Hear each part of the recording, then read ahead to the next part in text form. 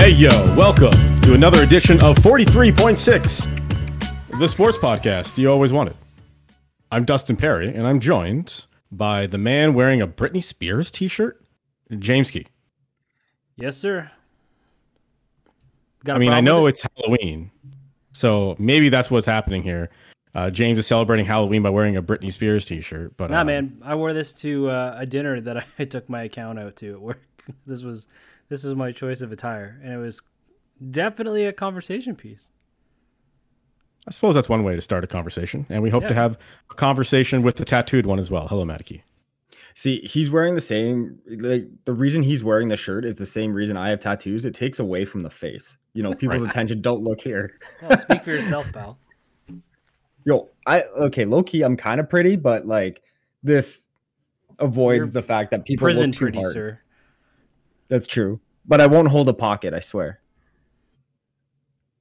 Well, we hope we have your attention for the next couple of hours or so, as we're going to talk about the World Series that is underway right now and the implications that people are drawing to the Toronto Blue Jays, which we need to discuss. The Toronto Raptors have officially kicked off their season, and there's a few interesting threads hanging in the balance. The Toronto Maple Leafs maybe have something cooking.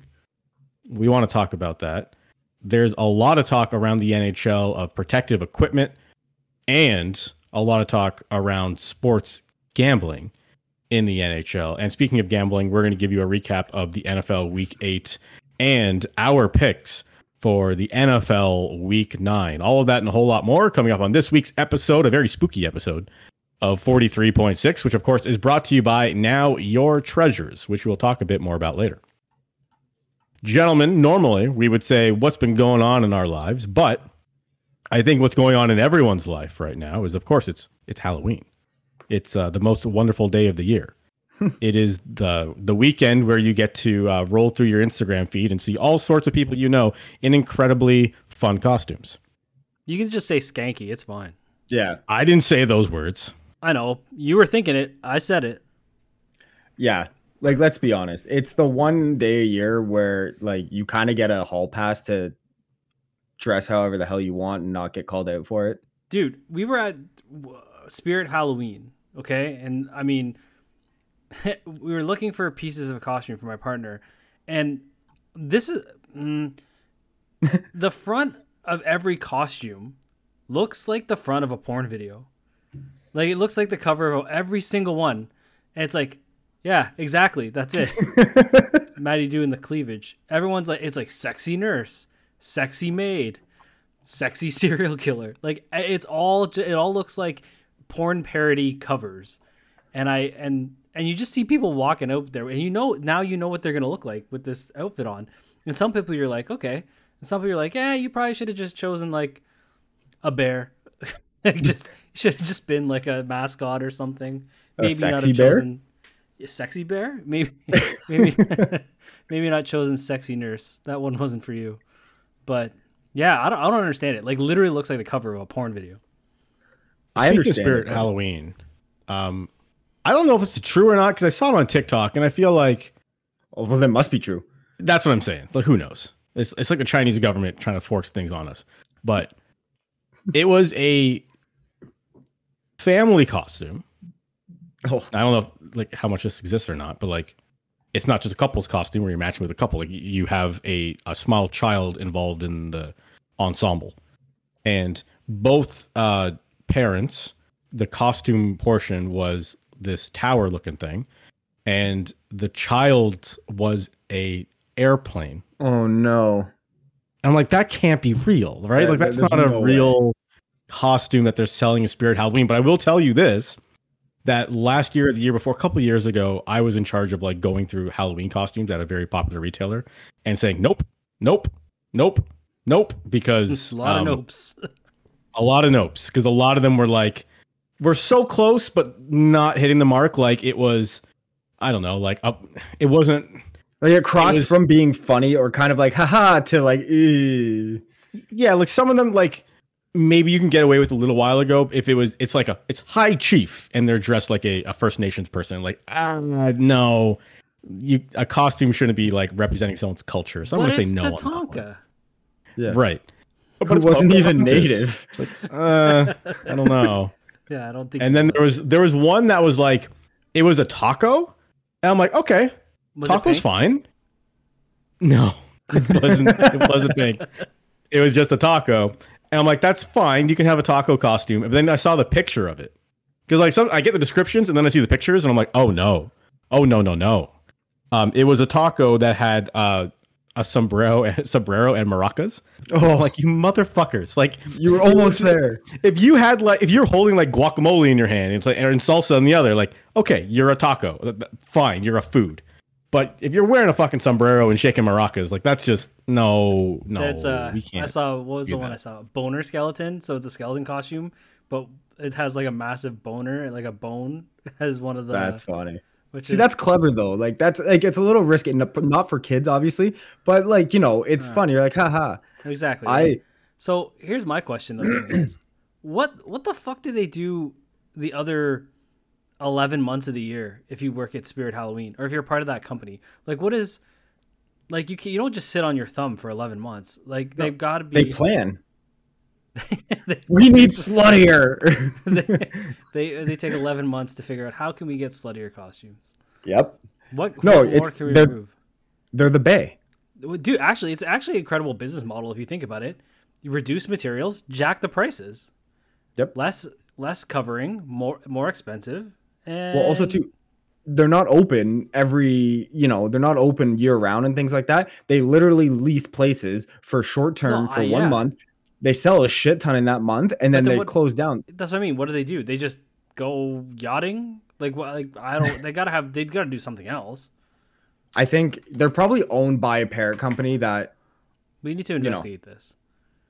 We need an intern. That's what we need. We need an intern to be like, Jeremy, go look this up. You know what? We should put out a call for interns. Yeah, definitely for social media. Ouch, thanks. If you guys look in the chat, I did drop in a picture of this costume that I was talking about. Oh no! It's called Never Forget. It's called the Never Forget costume. I can't believe this is real though. Like I don't want to slander Spirit Halloween. There's that meme where it's like the costume for a certain thing and it lists all the dumb things. Like, have you ever seen that meme where it's like Leaf fan? It's like Cup of Tears, parade map. Like that's like the things that it comes with. You know what I mean? Like it's like ironic. So maybe it's like one of those, but that's pretty rough. Spencer's Gifts is own Spirit Halloween. So it's a massive company. Yeah. So that's like just to them that's just a capsule execution, like seasonal execution, right?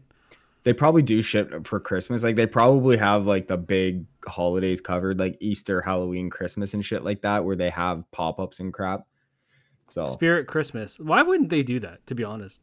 They should have Spirit Christmas or Christmas Spirit. That sounds way better. Yeah. Christmas Spirit actually sounds way better. Yeah. Yeah. Yeah. And they should just have holiday decorations and shit. And then Easter Spirit. Spirit of Easter.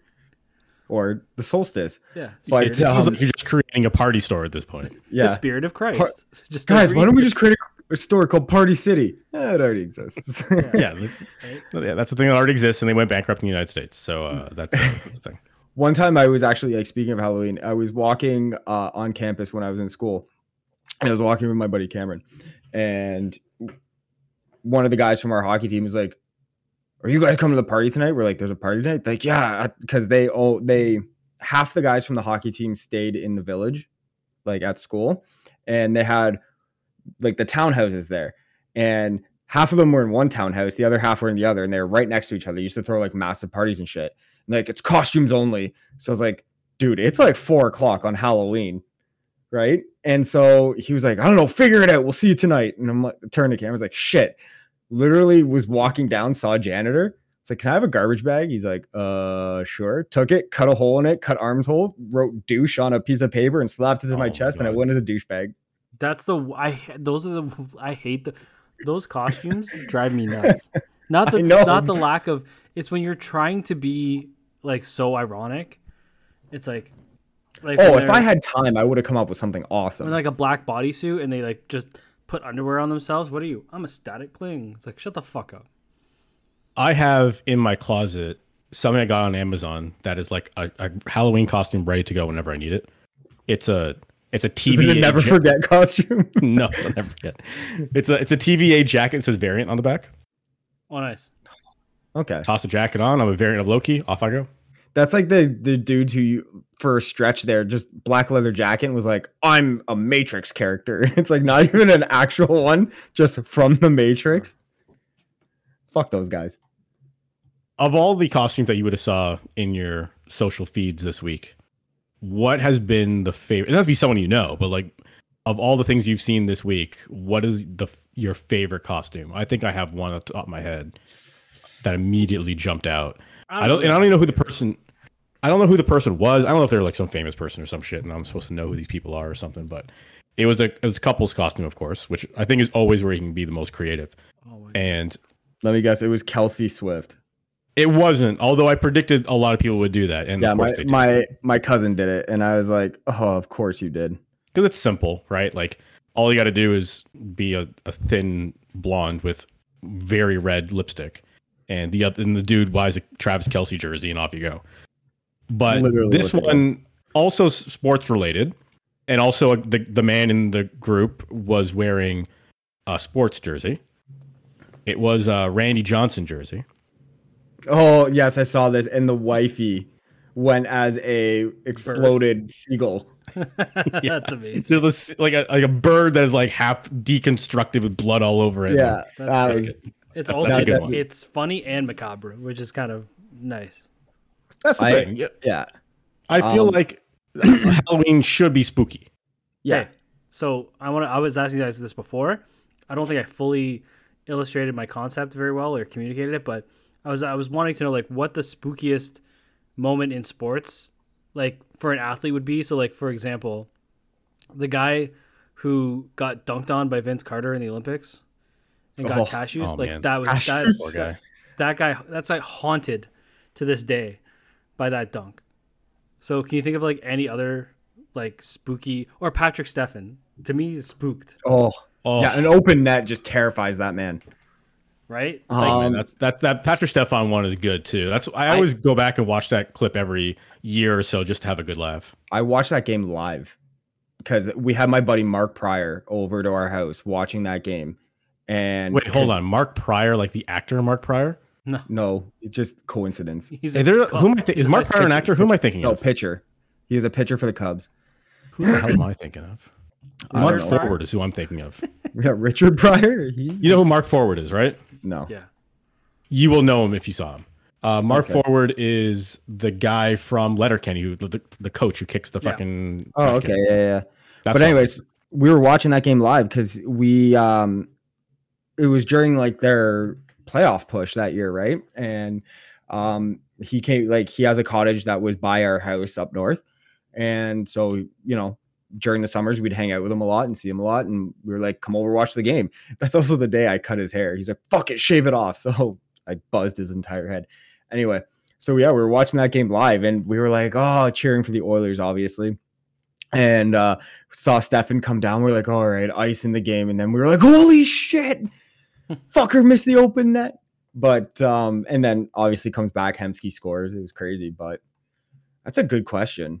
Patrick Stefan would definitely be up there. I don't know, man. Well, I think we're all trying to avoid saying the obvious. I know, and I think I said it off the top, like before we came on, was a 4-1 lead for the Leafs in a Game 7. Any lead for the Maple Leafs at any time, I feel like is a very spooky scenario, because there's just so many skeletons of the closet of the Toronto Maple Leafs that at some point you just know it's all going to come crashing down. Oh, I know. Matt Ryan with a 27-3 lead going to halftime at the Super Bowl. Spooked. That man was spooked. Or who was it? That Sam Darnold seeing ghosts on the field? I'm seeing ghosts out there. He was spooked too. Oh yeah, he was right spooked. Something that adds to the spooky vibe always is music, and that's why I have a Halloween playlist on Spotify, because at the appropriate time you need to listen to those songs. The spookiest song for Roberto Luongo has to be Chelsea Dagger. Oh yeah, you're saying that guy hears it in his nightmares. Do you think he hears that and he like stiffens right up? Like even though he could be at like a restaurant and he just hears Does the neck twist? Yeah, it shudders a little bit. Yeah, I don't know. 100%. I got like, there's so many. Who's that dude who collapsed at like the Masters or whoever back in the day, or that major tournament? Greg Norman. Greg Norman spooked. It was the Masters, and it's like an iconic shot where he's like on the green. Yeah, gave it away. Do you know the shot I'm talking about, Dustin? I don't know, actually. No. Oh, okay. So the dude was famous for this. Like he was a good golfer. Like he did well, but I don't think he ever was like super successful. He helped start Live, right? Because he got pissed that PGA controlled kind of like how the players made money, and he was always like, we should be independent, blah blah blah, and be able to do our whatever. And they were like, nah, fuck you. So like Greg Norman was always kind of an outsider looking in. Yeah, so it would definitely be Greg Norman at the Masters. Here you go, Dustin. It's famous. Like this is ultimately one of the biggest collapses in Masters history. He just managed to land on the floor. He had a 6-shot lead. A 6-shot lead collapse. Yeah, I haven't. Sure, had a lot to do with the hat he was wearing, though. That was his. Signature. He was famous for that. Yeah, that was his signature. He had his own thing. clothing brand, Shark. Okay. Yeah, it was like a shark on it. Yeah. Here's another one. Remember when Chris Webber called the timeout in college that didn't exist? Oh, I do remember that. Yeah, it was Michigan, right? Spooky as fuck, dude. That's there's so many of them, just like absolutely like, oh my God moments where it happens and you're just like, how? And it sticks with guys or teams forever. Yeah. Haunts you. What's the dude from Christian Laettner? Oh, that dude just everywhere. Well, it's like dudes' careers that ended in a moment. Alexander Day going first overall in a draft. Well, no, he actually ended up playing for the Wild. Did you know that? Did he? Yeah, like 12 shifts or something. I don't know. But okay. Well, he did play for the Wild. he was supposed to be the next massive player. Mm-hmm. Greg Oden and knees. Ooh, very spooky. Those knees. That dude looked 50 coming into the NBA. Dustin's pondering here. I am. I'm trying to think of like bad injuries and stuff, but I feel like that's not fair. So I don't want to go down that road. Nick Chubb this year. Oh, yeah. We've seen so many of those like really nasty looking injuries, and it's two guys with the same one with the Achilles, Aaron Rodgers and now Kirk Cousins. So I 100% blame Jets fans for Kirk Cousins getting his Achilles torn because we were like, let's trade for Cousins. It's like Beetlejuice, like y'all fucked him. Where it's because the Jets were Achilles tear. Yeah, the Jets were destined to not have a good quarterback this year. Like, you know what? They had Zach Wilson. They're like, nope, we need a good quarterback. So you get Aaron Rodgers, and then he gets hurt and tears his Achilles. And they're like, fuck, it's okay. We'll trade for Kirk Cousins. We'll trade for Kirk Cousins. We'll trade for Kirk Cousins. And then a mere days before the trade deadline, Cousins is unavailable because he is also now torn his Achilles. So I hope he comes back soon. I hope he goes to the same physician, as if you can call them that treated Aaron Rodgers. The first call Kirk Cousins makes is Aaron Rodgers. 100%. Before, as he was going down on the field, that man was pulling out his phone, texting Aaron Rodgers as he was going down, for sure. And I feel bad for that guy because, man, you're in a contract year. you were actually the only bright spot on that fucking team. Like, he was outperforming that team wildly. Justin Jefferson obviously who's also now hurt or has been hurt. Which, like, dude, if you're Justin Jefferson, I'm in no rush to come back now. No. No, honestly, you're probably like, trade me. No, I'm saying everything hurts. No, but honestly, he could be like, trade me to a team. You know, Cousins is gone, and it's probably going to be a rebuild. Do you think he wants to go through a rebuild? He's young enough he could. No, it's not whether he could. It's, do you think he wants to?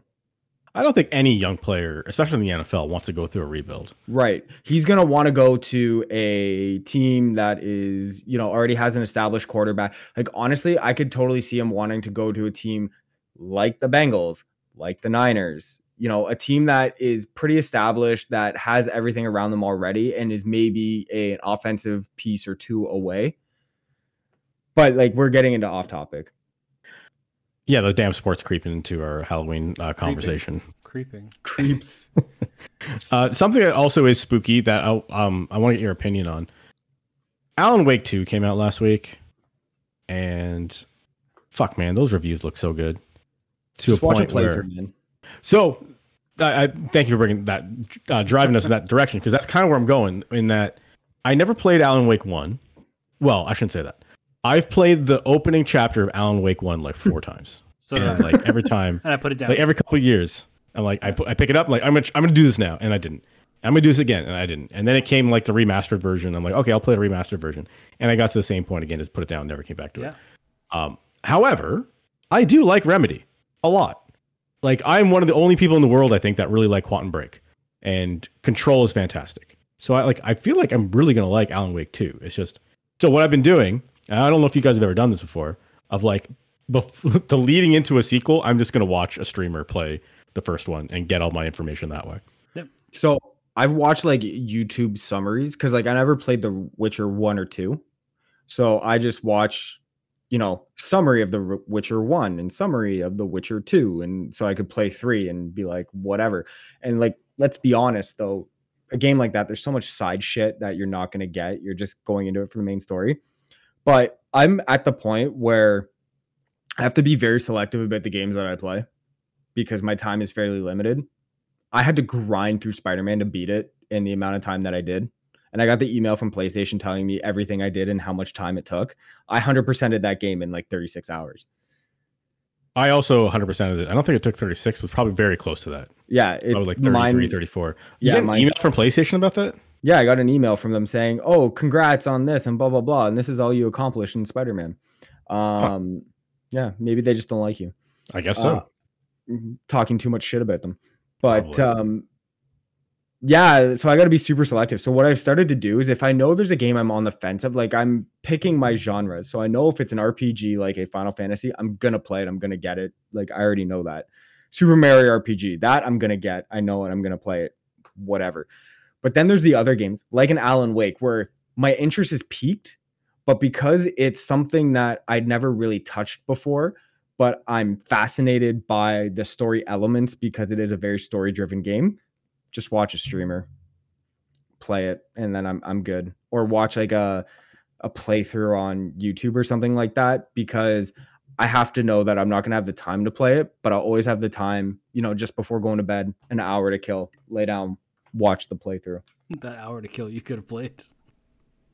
No, but it's, I got to sit downstairs on the couch. I can't lay in bed and I'm already ready. You know what I mean? It's a lazy. You could play it in bed.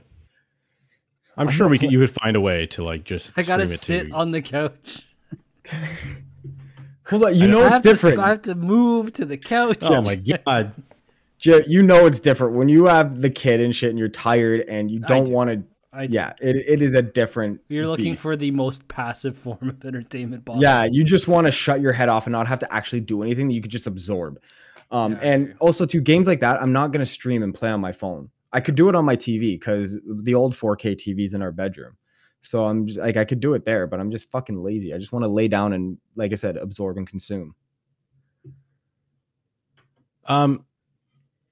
Loosely video game related, very loosely. This has happened a number of times, and I think it's only going to get worse because of this whole new scooter thing we got going on in Toronto. And I know the scooters have been a thing in other major cities in North America. I think they came into California first. New York, it's like Scooter Central when I was there. There's fucking scooters everywhere. Have we made a decision one way or the other? Are the scooters bikes or are they like rollerblades? Like, where the fuck are you legally allowed to ride this goddamn scooter? Because I'm walking down the sidewalk and there's a motherfucker coming by going 20 kilometers an hour on this scooter, like ready to knock someone's shins off. So what is the actual legality here? And if we're speaking legalities, I think we need to also have a serious conversation with bicyclists in the city. No, I did a whole Scooters classified as podcast skit on cyclists. I fucking hate them, man. They don't pay attention to the street rules, like the road signs. They like the amount of times they're the ones that almost cause an accident, and then look at everyone like, what the fuck?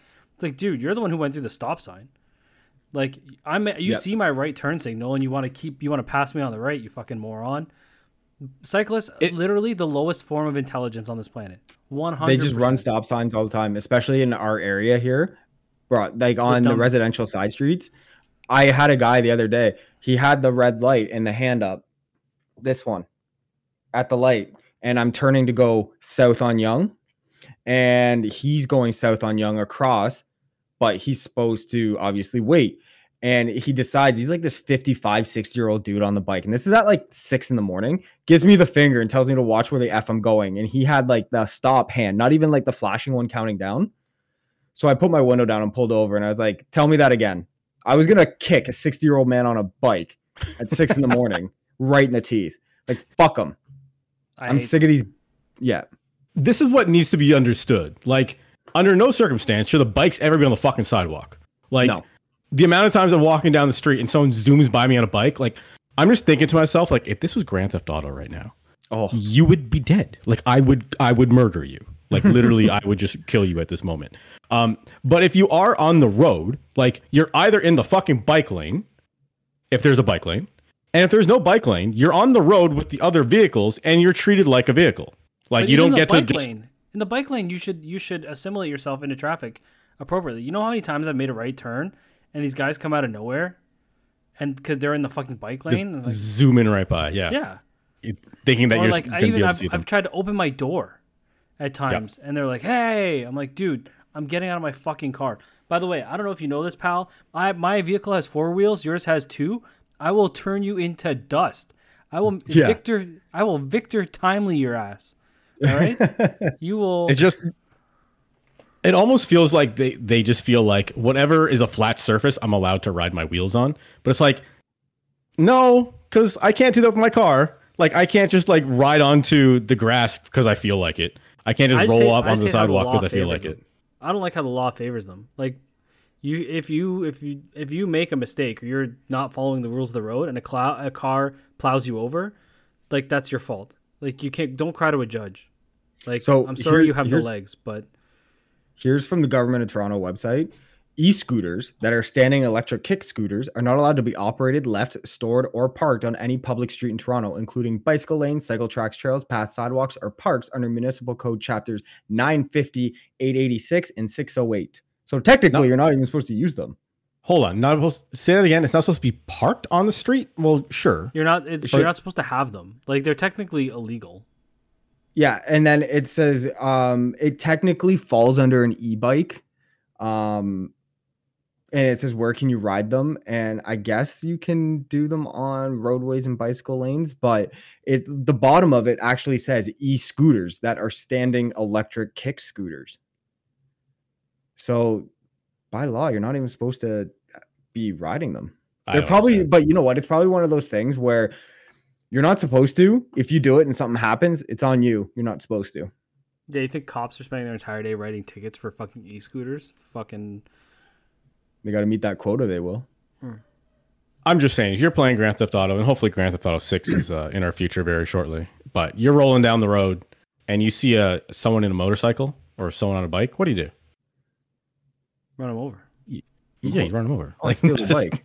That's just the thing you do in Grand Theft Auto. Are in Grand Theft Auto 6. That would be fun. That's the major update I want to see in Grand Theft Auto 6 is the addition of e-scooters so we can run them over in our fantasies as well. Yeah. He doesn't want, like a procedural city where everyone's play can be different. Everyone's interaction with certain people can be different. No, he wants e-scooters. Yes. That's all we drive by e-scooters. Imagine doing a drug heist in GTA on an e-scooter. Just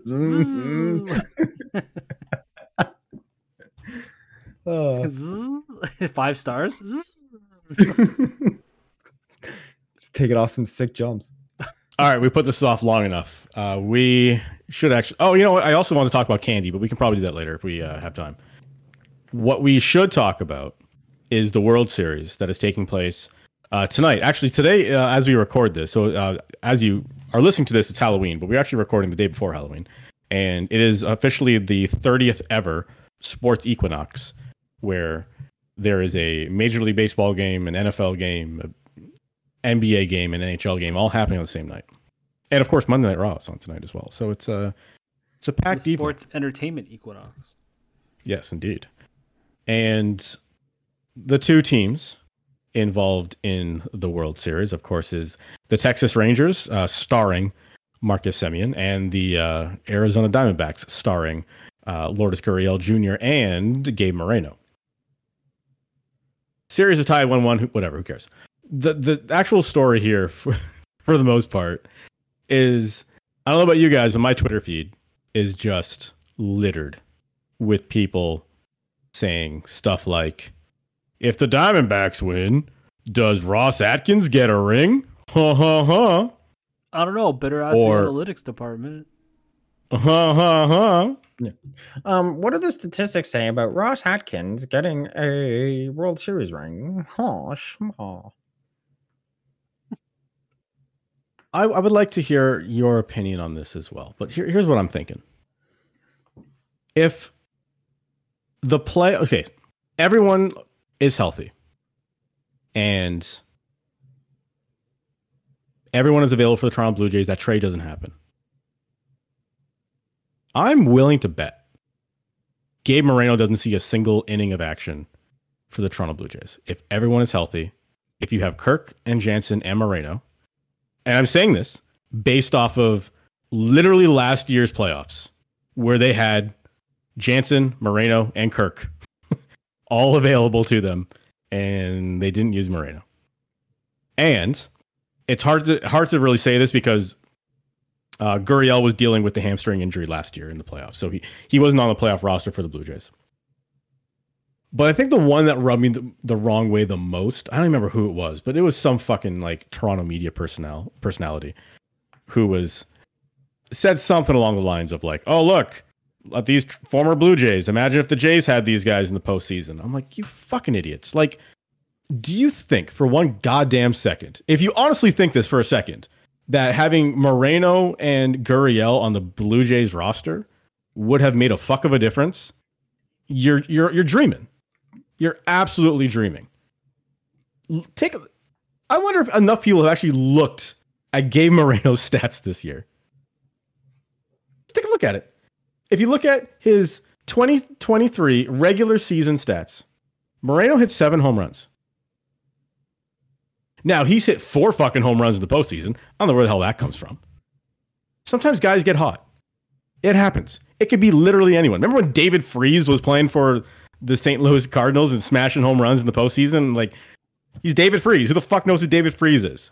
Generally speaking, in the grand scheme of things. He wasn't like an all-star that was lighting the league on fire. Sometimes in the postseason, guys get hot. That happens. And I'll be honest with you. There's a 0% chance that Lourdes Gurriel Jr. would have been in that outfield if you have Varsho, Kirk, and Springer. From a defensive perspective. Maybe he does get into the lineup early, and they take him out of the game near the end of the game and replace him with Varsho for a defensive replacement. The point I'm making is, if you honestly believe that Moreno and Gurriel are the cornerstones of a franchise that is going to launch you to a World Series, you're out to lunch. The Toronto Blue Jays were eliminated because their high-paid players, Guerrero, and I guess not high-paid players, they're star players in Guerrero, in Springer, in Bichette, in Chapman, the guys who are hitting 1 through 4, didn't show up. That's it. I don't care if you put Moreno in that lineup. If 1 through 4 is going to ground into every double play possible, and actually I looked that stat up too. Moreno grounded just as many double plays as Kirk did this year in terms of like a percentage. So what are we talking about? Well, It's just convenient to force all the blame on Ross Atkins or John Schneider or Mark Shapiro, but we're not blaming the guys who are actually swinging the bats.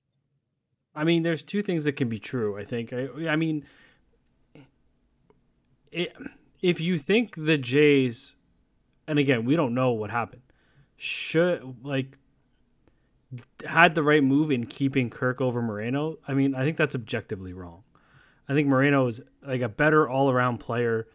He can give you more, in terms of even fucking base running, right? Like his average was higher than Kirk's, which I think is a struggle for the Blue Jays, or like you said, guys swinging a bat. And there were times this year when Kirk couldn't get a hit when they needed it. Looking at it right now, I agree with you. If you look at it like as the players they are right now, who would you rather have, Moreno or Kirk? Obviously, you want Moreno. But at the time of the trade, where Moreno had played 25 career major league games, but you had Danny Jansen, and right. This is so this guy was number catchers. one. This guy was like a number one prospect. He was like top 10 in the MLB, and we chose Kirk over him, who was not number one anything. But he was an all-star for one season, right? But that was a season where he had to make the decision. So was Santiago Espinal. Right. Yeah. Right. Like, I think the way you look at it is futures as well. Like you're not just looking at it as, oh, he was an all-star, therefore we have to keep him because he's forever going to be an all-star. If anything, you look at it more of an aberration than you do of what's going to be. Yeah, and I think, listen, I'm not saying, if the Jays had kept Gurriel and Moreno, they'd be in the World Series. Dude, those guys, they might, and Gurriel has a very higher clutch hitting the skill than most of the Jays. Like he's pretty much a grand slam machine. And the Jays stink in runners in scoring position. So under that concept, he might have had more success and contributed something different to the Jays. But those two alone would not have brought them to the World Series. No. And I still think Varsho, from a defensive standpoint, like the Jays were much, much improved in defensive runs prevented, which is great. It's just like you said, their bats went to sleep. Now, again, we've talked about this a little bit before. The interesting piece is Kiermaier's probably not coming back. You could slide Varsho to center. Mm-hmm. Do you make it run at Lourdes Gurriel coming back to the Toronto Blue Jays in left field? No chance. Whether you think he should, whether you want him to or whatever, I don't think he will. No, I'm saying. Well, I mean, yeah. Why not? I mean, it sounds like Vladdy needs a friend. Well, fuck's sake, like it's like dealing with children. Yeah. If you give him enough money, yeah, I imagine Lourdes Gurriel would come back, but I wouldn't be interested in that. So were you on the trade for Teoscar train? No, God no. What I want out of left field is a left-handed bat who has some pop. That's what I want. And I think that's what Varsho is supposed to be. Varsho is supposed to be a left-handed bat with some pop, which he is, but wasn't consistent enough. He's going to give you 22 home runs, but he's going to bat 220. Like that's the problem. There's only so many places in a lineup in baseball you can hide left-handed bats. In terms of like defensively, because you can't play him at shortstop because that's just the way you got to shift your body. You'll take an extra split second. You don't play shortstop if you're left-handed. I'm not breaking any news here. I'm a left-handed bat, by the way, and I throw right. Sorry, what I mean, not left. Generally speaking, if you're batting left, you're throwing left. That's not always the case in your case, but a lot of times that is the case. So what I'm saying is, if you are a left-handed bat, a lot of times you have to hide them in left field. You have to hide anywhere in the outfield, I suppose, or first base, and that's kind of the only options for a left-handed throwing player. I would be looking at someone who can hit for average, someone who can hit for pop. And to me right now, that's Cody Bellinger. Now, again, that's not a... Listen, I know. Like, everyone in the league wants Cody Bellinger. I get that. And there's not a whole lot of guys like that who exist. But that's who I would be targeting. And I don't think it's impossible.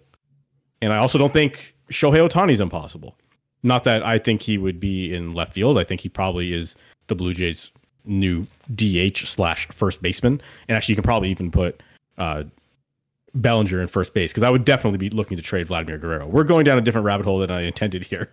We don't need to reconstruct the Toronto Blue Jays right now. Well, but I think one of the solutions, to be honest, might in fact be Addison Barger at second base in terms of a left-handed bat. For sure. So, I mean, that's putting a lot on a young kid, but at some point, I know the Orioles were out quick. A lot of young kids there, but look at the Diamondbacks. The Diamondbacks are young as fuck. Oh yeah. And at some point, you gotta give guys a shot. we talked about this a little bit with Joseph Wall last week. Joseph Wall's been stellar so far, right? I'd like to take all the credit in the world for saying that Joseph Wall is going to start the Toronto Maple Leafs, and he is now the starter. Maddie had the Luongo Chelsea Dagger Twitch. He was like, I don't believe in anointing a guy after 3 games, but no, I mean, but Corbin Carroll had 3 games, and then he had 10, and then he had 15, then he had 20, and now he's probably National League Rookie of the Year, right? And is off to a hell of a start in the playoffs. By the way, shout out to Kettle Marte for stealing the base and winning those Taco Fractors cards. Everybody free Taco Bell for life. So, for the record, it's Ketel Marte, isn't it? I thought I was maybe. I call him Kettle. In any event, like, I don't explain know. this taco thing I've never again to met me, 'cause- anyone. yeah, explain the taco fractor. Okay, so Topps this year in a bunch of their sets had baseball cards, had what's called a variation card or an insert, and the insert was a picture of the player surrounded by tacos, and they were saying if you pull this card, and they were numbered to 5, so there's only 5 of each player that had a card, and they said hang on to these, we'll tell you what they're for later. So Corbin Carroll had a taco fractor, so there were 5 of them out in the world. Ketel Marte had 5 of them out in the world somewhere, and a bunch of other players on a bunch of different teams, yada yada. When the playoffs started, Topps announced that whoever stole the first base in the World Series, if you have that card, the Taco Fractor, you won Taco Bell for life, which was actually the equivalent of $15,000 gift card to Taco Bell. So I want to do the math on that. like how many taco meals that would be?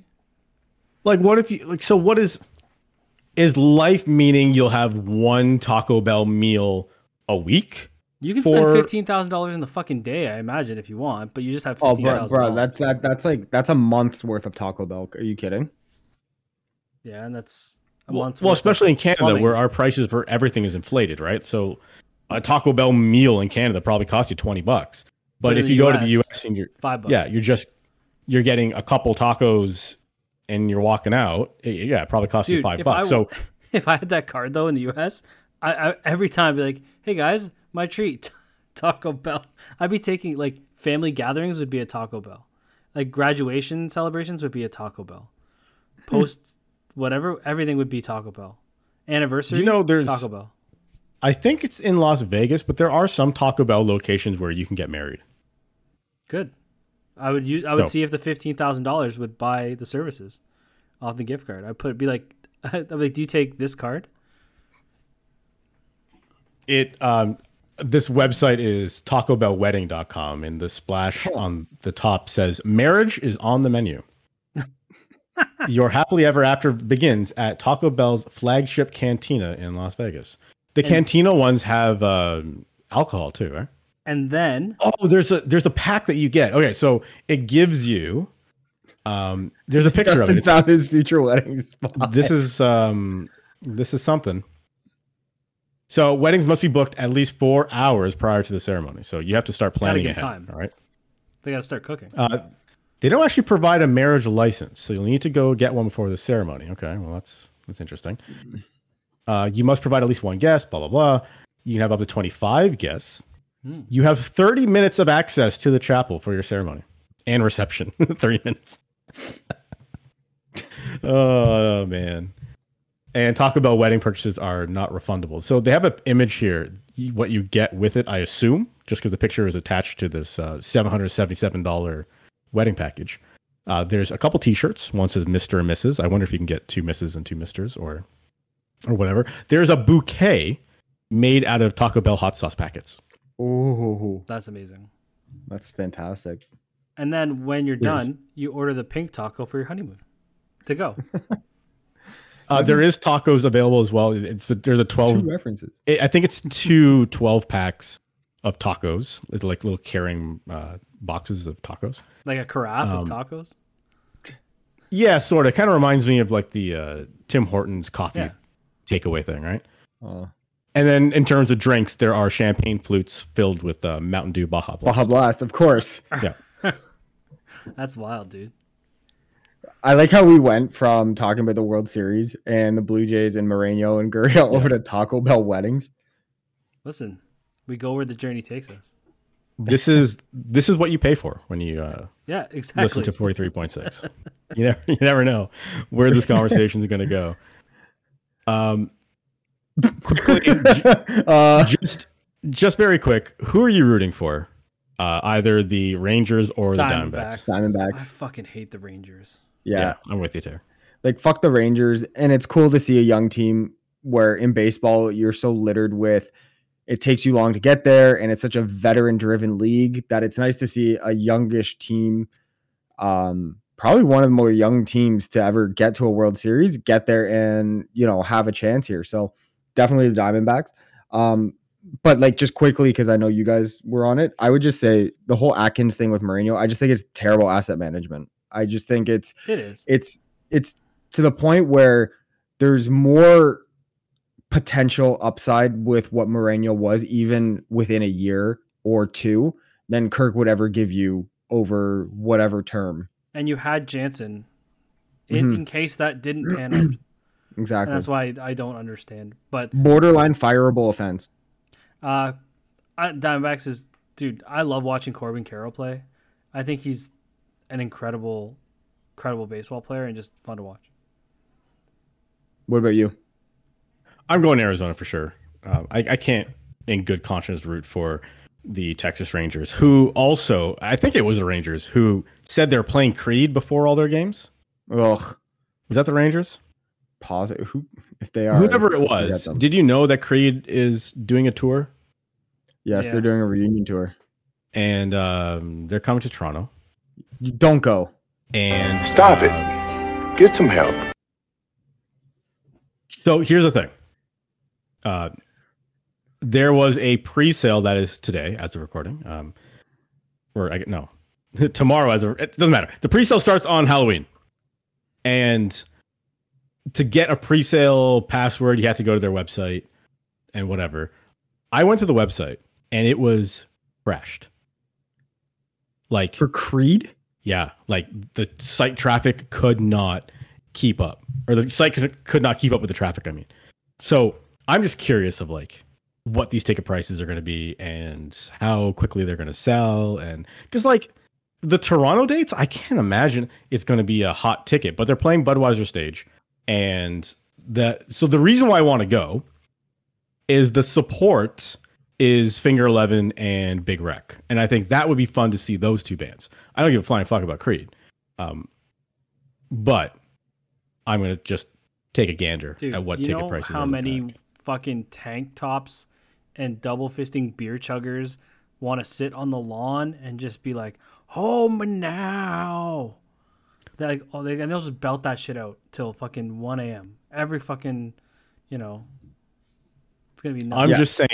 I'm just saying, if we go to Las Vegas and we are at a Taco Bell wedding and we have 30 minutes for our reception and someone plays anything off Human Clay, you're singing every fucking word of that song, brother. That's what I'm saying. Let's go there.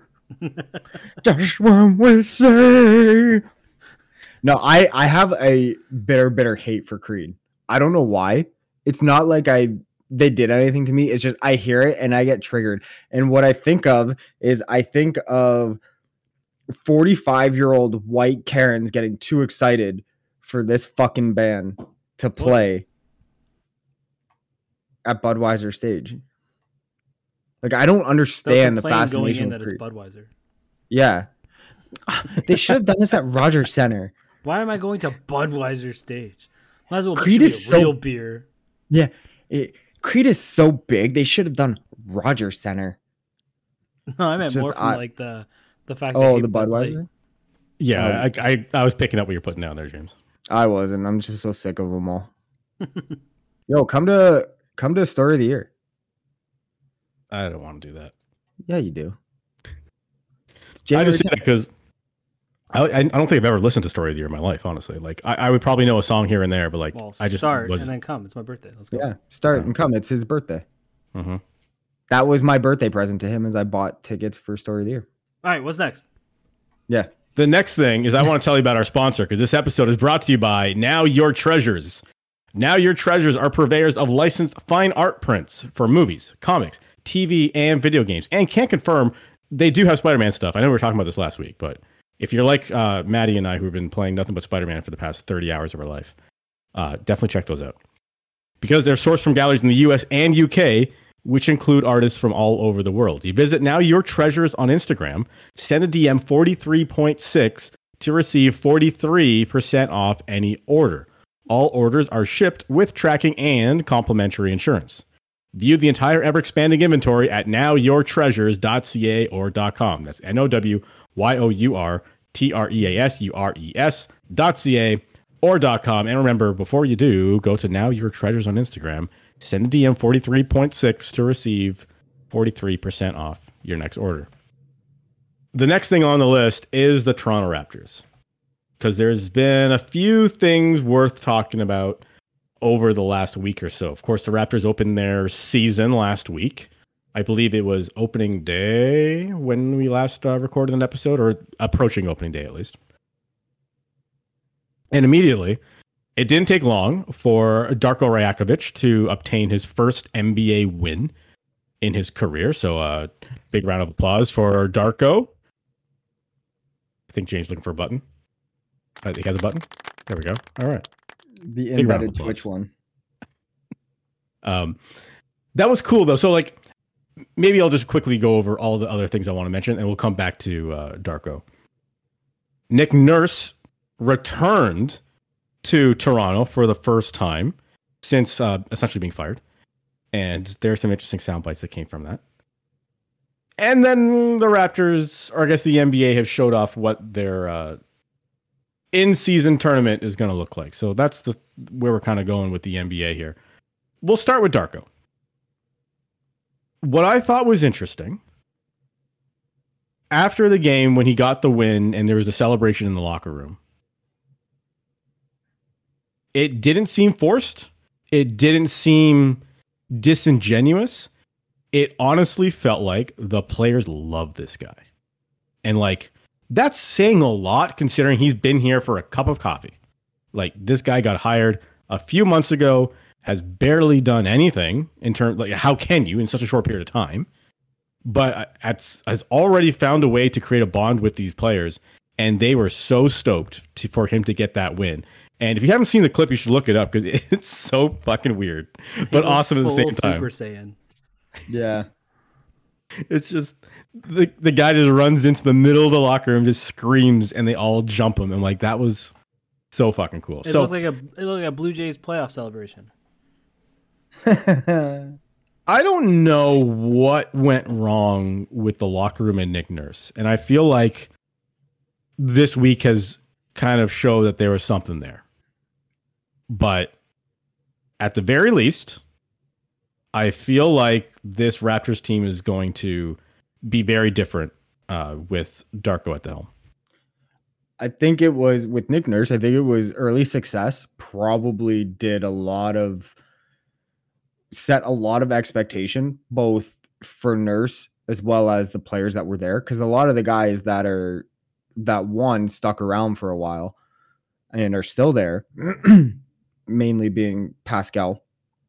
And so I think also what it did is to Nurse, it's hard not to probably have a bit of an ego after that, your first head coaching gig, and, you have all these people, pundits and things like that saying, oh, Nurse is going to be a prime candidate when he's, for a lot of coaching jobs and this and that. And although it may not be consciously, but subconsciously, I wouldn't be surprised if it created a little bit of, I guess, not animosity, but a little bit of his interaction with players. Like, I know I'm a champion and blah, blah, blah in my first year, like in his head. So it kind of maybe pushed some guys like that.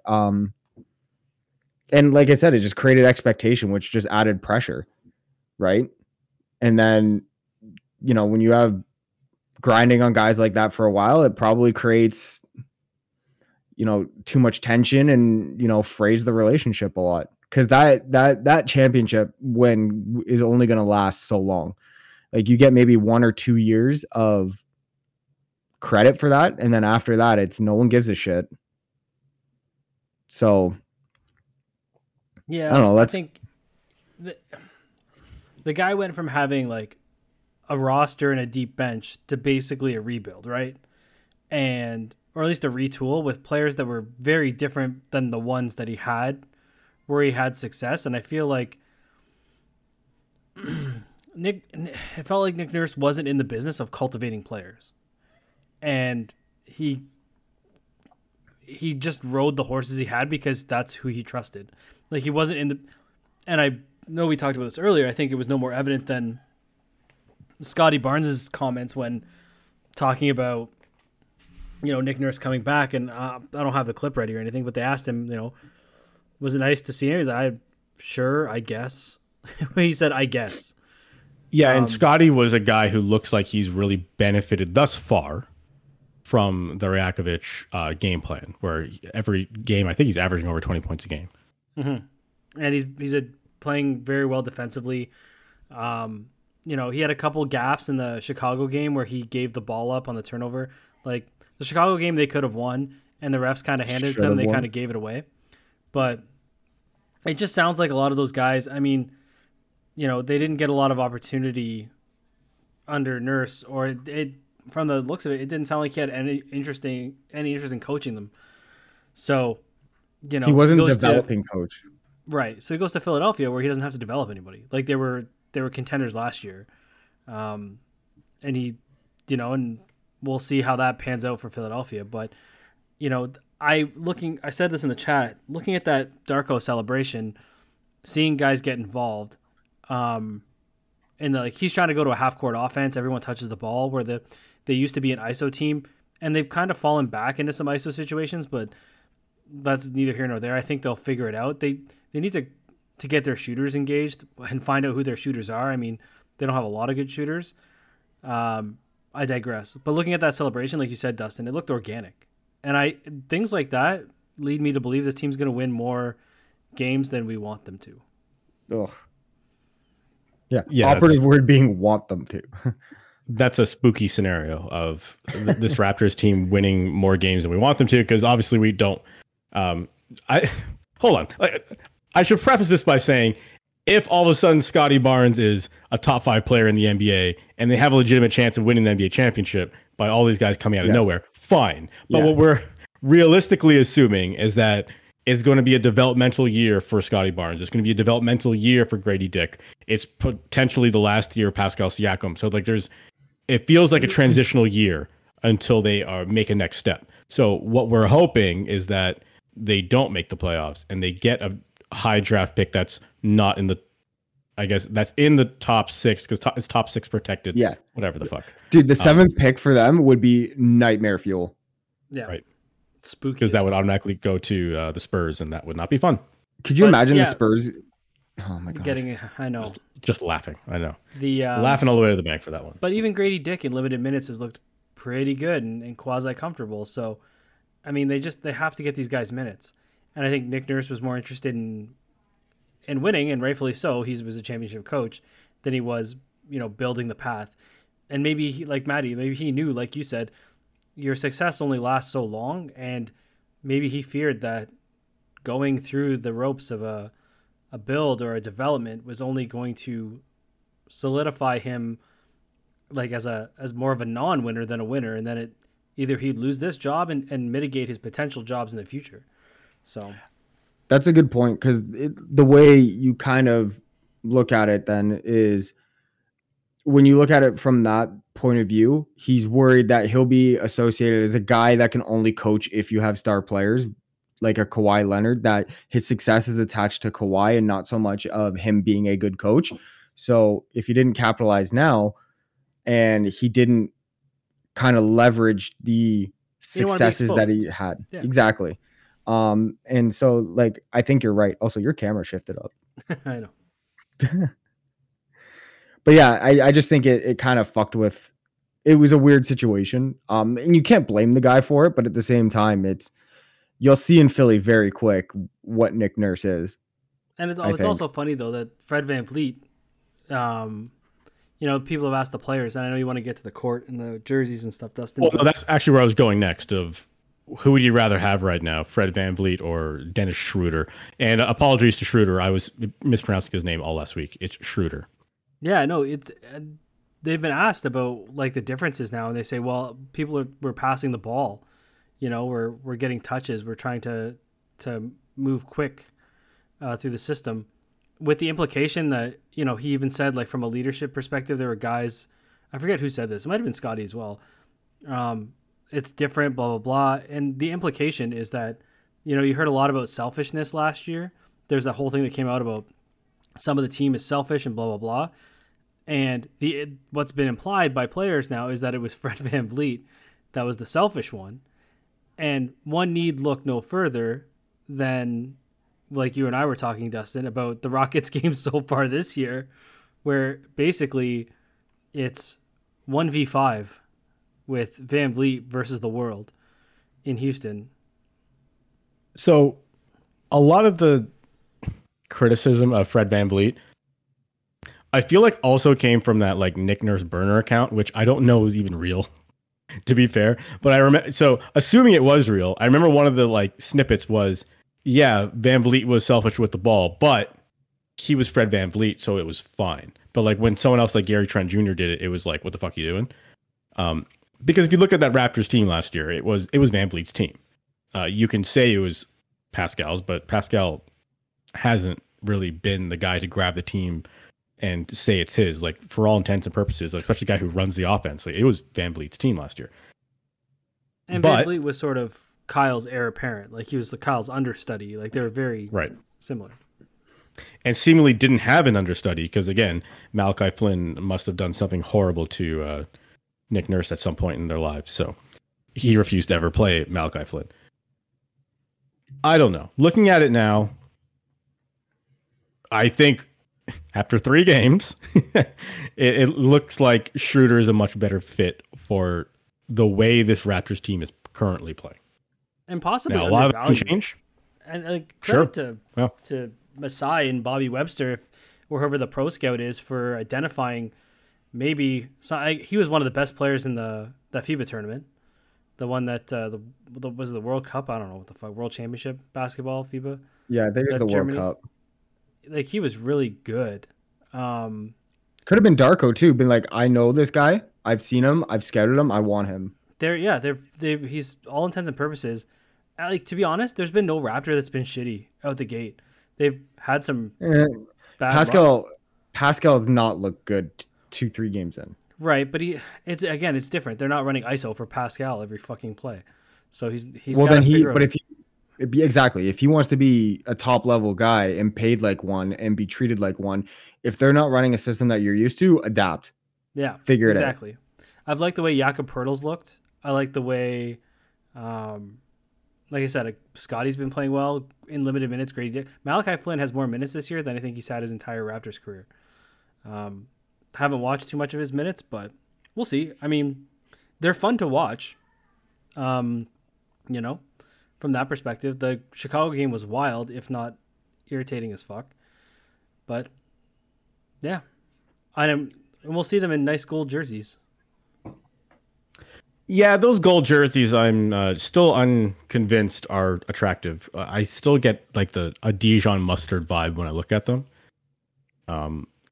However, it's going to be quite the contrast because the NBA revealed today that all the teams involved, which is, I mean, all of them, involved in the in-season tournament is going to have a different and colorful specialized court that they're going to play on. And in some cases, like, there's purple courts and there's blue courts and there's green courts and red courts. Like, the entire court is a bright color. And then there's like a secondary color that rips up the middle that has, I suppose that's the championship trophy. God, it just feels so pro wrestling to me. It's like, here's a made up trophy that you guys are going to fight for in like in these Andre the Giant matches, Battle Royal, pal. Make sure everybody gets a paycheck at Mania. It's the greatest Royal Rumble championship, pal. That I think Braun Strowman is still a champion of after 5 years or whatever it was. However, while there's a whole bunch of fun colors, the Toronto Raptors are one of a few teams that just have a gray court. It's just gray. I think it's because the jerseys are gold. I think it's meant to make the jerseys pop. That's my guess. I want to believe you, but I'm looking at other options where like Utah's purple and their jersey's purple. So, but that might be tactical. So they can what, like camouflage or something? Yeah, just come find us. Where is he? I don't know. I don't think it works like that. Like when you're playing basketball, you don't have a bird's eye view. Like you'll see the purple jerseys in front of you. Right, but maybe the court's mostly black with the gray strip down the middle. I mean, maybe it's black, but even then, like it just reminds me of. Yeah, that has to be black. Yeah, it's probably black, and just the way the image is shared on the internet, it looks a little lighter than it actually is. But even then, you want a black court. It's not the point. I get it. It's an artistic choice, and it's not for everyone. And some people like it, and some people won't. Every time something like this happens, I just feel like the Raptors are like this, store on the side of the face of the NBA that they just don't give a fuck.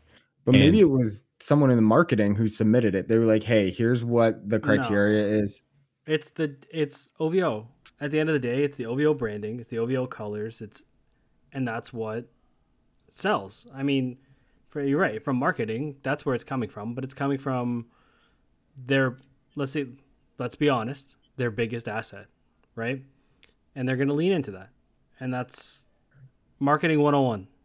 Okay, look, I'm not even necessarily saying don't lean into the OVO stuff. That's fine. No gray. I just want a bit of creativity. That's all.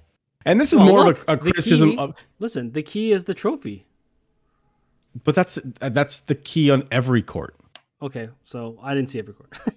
Yeah, the other courts all have the trophy in it. Yeah, has the greatest Royal Rumble championship like on the key, and at center court as well as the greatest Royal Rumble championship ever. Listen, at the end of the day, it's there to sell jerseys, man. And if the jerseys pop, and then Drake wears one on the sidelines, then success. Like they don't give a fuck. Like that's, dude. They could lose one. They lose the first game of the tournament and be out. Nobody gives a shit. They sell a gajillion jerseys. That's what matters. I still like the idea of this tournament, in-season tournament. Like the first one may not go off as well as they're hoping, but I like the fact that they're trying something different. Yeah, they'll need to iterate on it for sure. But yeah, I mean, maybe I will tune into random games in November or December, right? I don't know. We'll see. That's the thing. If it increases viewership and interest even by 2%, they're happy. Right? I mean, we're talking about it. So there's that alone. We're talking about the court. No, but like the fact that we're still talking about the in-season tournament. Yeah. Like it's drawing conversation at the very least. Yeah, if not, I'm not a at huge, the very least curiosity, right? Yeah. And I don't know. All I'm saying is I want some like creativity, and it's not just the Raptors, even though I think the Raptors get the least attention in the NBA, obviously for obvious reasons. But I think the NBA deserves an entire overhaul of how they do things like this, because like they showed off every single city jersey the other day. They're all atrocious. Yeah. It's almost like the NBA has set out a mandate and said no logos can be on jerseys. Text only. It's just every single jersey says Raptors or Miami, or it's very college. It's just, what are we doing here? We're just using Comic Sans and typing in letters and putting it on a jersey and saying done. Like, why isn't it? I don't know. I just feel like there's so much more you can do. And the Raptors have this like legacy branding that's so beloved, and I like at the time and colorway. What is this? And now it's the coolest. Like the purple with the black, silver, and red accents is so good. And they could have leaned into that for the court, with the history of the team and stuff like that. But as Jim said, it's probably a lot to do with Drake and the branding of OVO to be a part of that. So the question actually came up the other day because this is something I always wondered of the Raptors championship run in 2019. Where they decided to wear like that random red jersey that they never wore all fucking year. And it drove me nuts because you couldn't buy one in the store, because it was like a one game thing where they wore it in the regular season and never wore it again. And then playoffs came around, they wore it every game in the playoffs. Supposedly it was because it was red, and like teams who wear red typically do better in the NBA finals. I'm like, okay, sure. Like literally that was the reason that I heard from a person who worked for the Toronto Raptors. Scientifically proven now. Sunday red. That's like they won the NBA championship, so I can't even criticize. Do you know how many Masters? I wish I was able to buy that fucking jersey. That's all I'm saying. Do you know how many Masters Tiger won wearing red on a Sunday? Yeah, every single one of them, because he only wears red on a Sunday. It works out well for the Blue Jays too. We're in red, doesn't it? Really? Not quite. If you ask some people, they probably will say that the red Prime bottle is better than all the other flavors.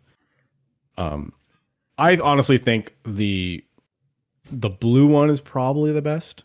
Ice pop, sir. Rocket. I know Maddie's gonna say fucking green. No, green or rocket for me. Green or rocket for me. The rocket is pretty solid.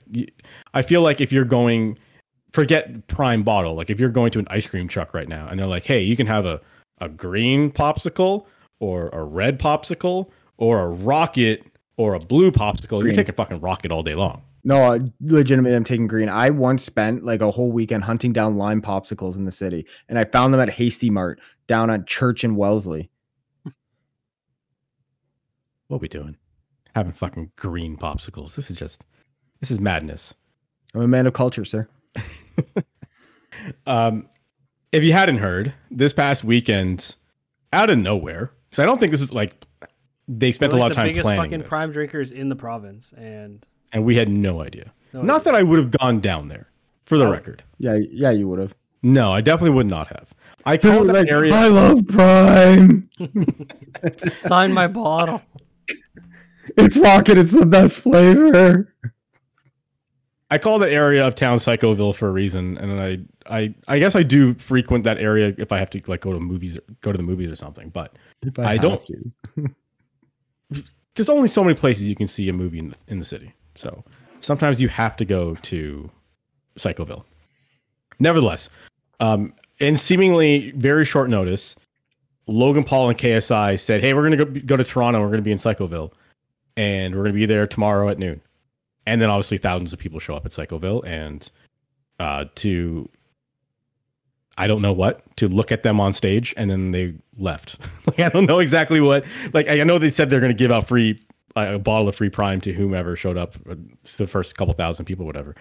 But one of the things that came out of this whole scenario was that Logan Paul said that they had signed a Toronto Maple Leaf to a Prime, I don't know, endorsement's the right word, or agreement, or what have you. But he couldn't tell you who it was. And then a whole bunch of people are yelling out names, and he said, "I heard it. I heard someone say it, but I can't tell you who it is." My question to you is, who do you think it will be? And who would you say it should be if you can take any Maple Leaf ever in the history of the Maple Leafs? Who do you think would be a good fit for the Prime brand? But firstly, who do you think it actually will be? It's a toss-up between two guys. It's a toss-up between Matthews or potentially Nylander. Yeah. Oh, okay. I think it's those two. Marner has a deal with Red Bull, so I don't think...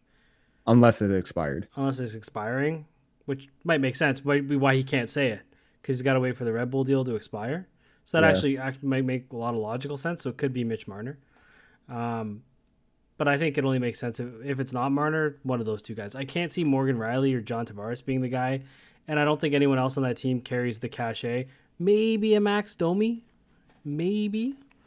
I mean, if him and his dad are big enough for OVO, then I imagine they can do Prime. So maybe Max. But I would imagine they would want a guy who's committed to the Maple Leafs, being one of the bigger franchises in the world. So I also think it was part of that kind of culture in terms of, the era of where they came from. So I think like Riley, Tavares, they're kind of the older statesmen, don't really fit the bill of what a Prime athlete would be for them. Cause look, Irvin Holland and Israel Adesanya are two other guys that are signed to Prime. And I mean, you wouldn't hold up a poster with Holland, Adesanya, John Tavares, right? It doesn't flow. Matthews is the GQ guy. He's the fashion guy. The only thing is US applicable. Yeah, he has U.S. and Canadian kind of ties. Dude, he was just on Pat McAfee. Like, if Prime's going to sign a guy, I would sign Austin Matthews. 100%. I just think he's very, very selective of his partnerships and endorsement deals. Austin Matthews is. So, I mean, that's the only kind of, I would say, slight against it being him is they may say you can't afford him, although it doesn't make sense. Who? But like Austin Matthews, or he may just, in terms of image, may not want to do it. They can afford him. But they could say, oh, this is our budget for you. And they could be like, well, I'm actually this. I feel like Prime could afford anyone they want just because, like, the most recent Mr. Beast video, they had a Prime advertisement in a Mr. Beast video. And, like, historically, those advertisements are stupid expensive. Like, I remember seeing an interview with Mr. Beast saying, like, advertisers were, like, scoffing at how much money he was charging for advertisements. And he's like, well, we do twice as much viewership in the Super Bowl in one fucking day. So what are we talking about here? So I just know it costs a lot of money. So I can see that money not necessarily being an issue for Prime. But if it was me, I originally thought, okay, Austin Matthews slam dunk answer. There's no ways anyone but Austin Matthews. But I really like the William Nylander idea. He just has that demeanor. Yeah, I feel like I think he would fit the brand well, and I think it also could be a sneaky fucking move by the Maple Leafs. It's not just hey, sign an extension and you'll get X. This was facilitated by the. It's we will help you get all these endorsement deals, and the only reason you have these endorsement deals that you're getting right now, not at the end of the year, you're getting this money right now because you're a Toronto Maple Leaf. Yeah, if you're you're not getting this in Arizona or Buffalo, if Ottawa Senator, you ain't getting shit from Logan Paul. If you're a St. Louis Blue, you're not getting anything from Logan Paul. Honestly, outside of maybe being a New York Ranger, he probably wouldn't get the same deal. Like not even being in Montreal. And this isn't like a Toronto podcast thing. This is a real thing that exists. If we're talking about the most valuable franchises in hockey, and listen, if we're putting up hockey franchises against baseball franchises and basketball franchises and NFL franchises, it's nothing. No. But if we're talking about the best franchises in the game, it's the Toronto Maple Leafs and it's maybe New York Rangers. Rangers are next. I people want to say Montreal, but like because Montreal is so niche in terms of their audience and from a marketing perspective, it wouldn't make sense for a big brand to target Montreal because it's a French-speaking audience, and maybe you want to penetrate the French audience. So maybe that's a thing they would look into, but you're not looking into it as a wide appeal. No, but there's so many people penetrate a French audience. You sign someone from PSG, right? Yes. Like if you get like Mbappe. Yeah, you're doing it right. So I hear the Nylander thing kind of makes sense. You asked the question about historical, and I got to get this off my chest. The one guy that immediately came to mind was Joffrey Lupul. I was like, Joffrey Lupul would have been a prime guy. Oh yeah, prime boy. Right. The first guy that I thought of was similar, and David Clarkson was my prime boy. Oh yeah. I mean, he's total degenerate on the ice and a bit of a fucking goof at times. That's our water bottle. Imagine if that water bottle was a prime bottle. Honestly, you guys just a reenactment, but it's prime. I thought Darcy Tucker, classic, would have been a perfect that prime guy. Good too. Ooh, I like that one. All right, Logan. Logan, you contact our PR people, and we'll set this up. You know who would never have been? Gary Roberts. No. He's a BioSteel guy, isn't he? Well, BioSteel bankrupt. He sold BioSteel. R.I.P.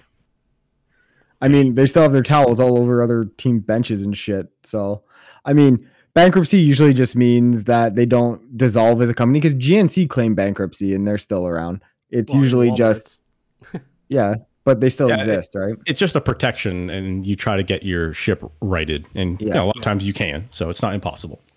Look at the Phoenix Coyotes. Anybody else? Tucker would have been a lot of those Leafs from those like late 90s, early 2000s would have been perfect. Brian McCabe. McCabe would have been a prime guy. Oh man, sure. you'd With have the like mohawk? different color mohawks for different Yeah. color prime bottles. Brian McCabe. Shane Corson probably would have been a prime boy.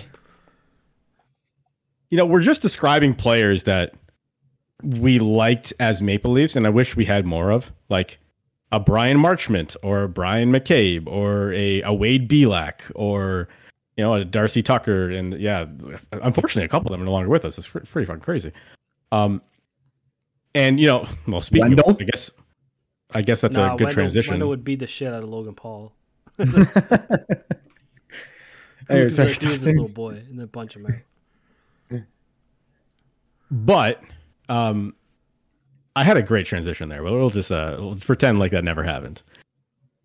There is obviously a story that's been floating around the NHL that is sad, of course. And it raises questions of, you know, should there be mandatory equipment changes in the NHL because of what happened. So if you're unaware, Adam Johnson, who played in the NHL briefly, during a game, and it was a game in England, right? Yeah. Was cut on the neck with a skate blade and passed away. Because of that, obviously there's a lot of discussion around whether neck protection should be added into the required protection for all hockey players. Now, there are some teams and leagues who've already said we're doing it. Like it's 100% mandatory. You must wear neck protection going forward. The English Hockey League specifically today said that they are now mandating neck guards for all players after this incident, which obviously I think they have to do because the incident happened on their ice. It would be crazy for them to not to. We've seen some players in the AHL starting to wear neck guards after this. It's not unheard of in terms of changing the equipment in the sport because of an incident where someone got hurt, right? Like we've seen visors become mandatory. Brian Berard was the big one, yeah. Yeah, when Brian Berard got hit in the eye, that was blinded. I don't know if temporary blind. I don't know if he's still blind or whatever the case, but like, yeah, I'm pretty sure he is. And if he has any vision, it's like 15%. Right. Like, and that had to be grandfathered in. Like there was a number of players who didn't want to wear it, and it just became one of those things where if you're entering the league, you have to wear one. Still doesn't. Yeah, Reeves still doesn't wear one. Eh? Is he one of the last guys who's not wearing it? Yep. Interesting. I didn't realize that. Getzlaf didn't have one. Ryan O'Reilly doesn't have one. Yeah, O'Reilly doesn't have one. Joe Thornton didn't. O'Reilly. Fuck Ryan O'Reilly. Yeah, I know. He lost us the game on Saturday. Another great example of, I know this is off topic, but I just got to get this out there. Another great example of anytime the Maple Leafs are playing a game, it behooves you to look at the roster of the team they're playing and just look for former Maple Leafs. And Ryan O'Reilly with a couple goals the other night, and the night before that it was Mason Marchment. Because the of more course recent, it will the be. better too. Like if they're recent, it's almost a lock. Oh yeah. So just something to keep in mind. It always seems to happen against the Maple Leafs.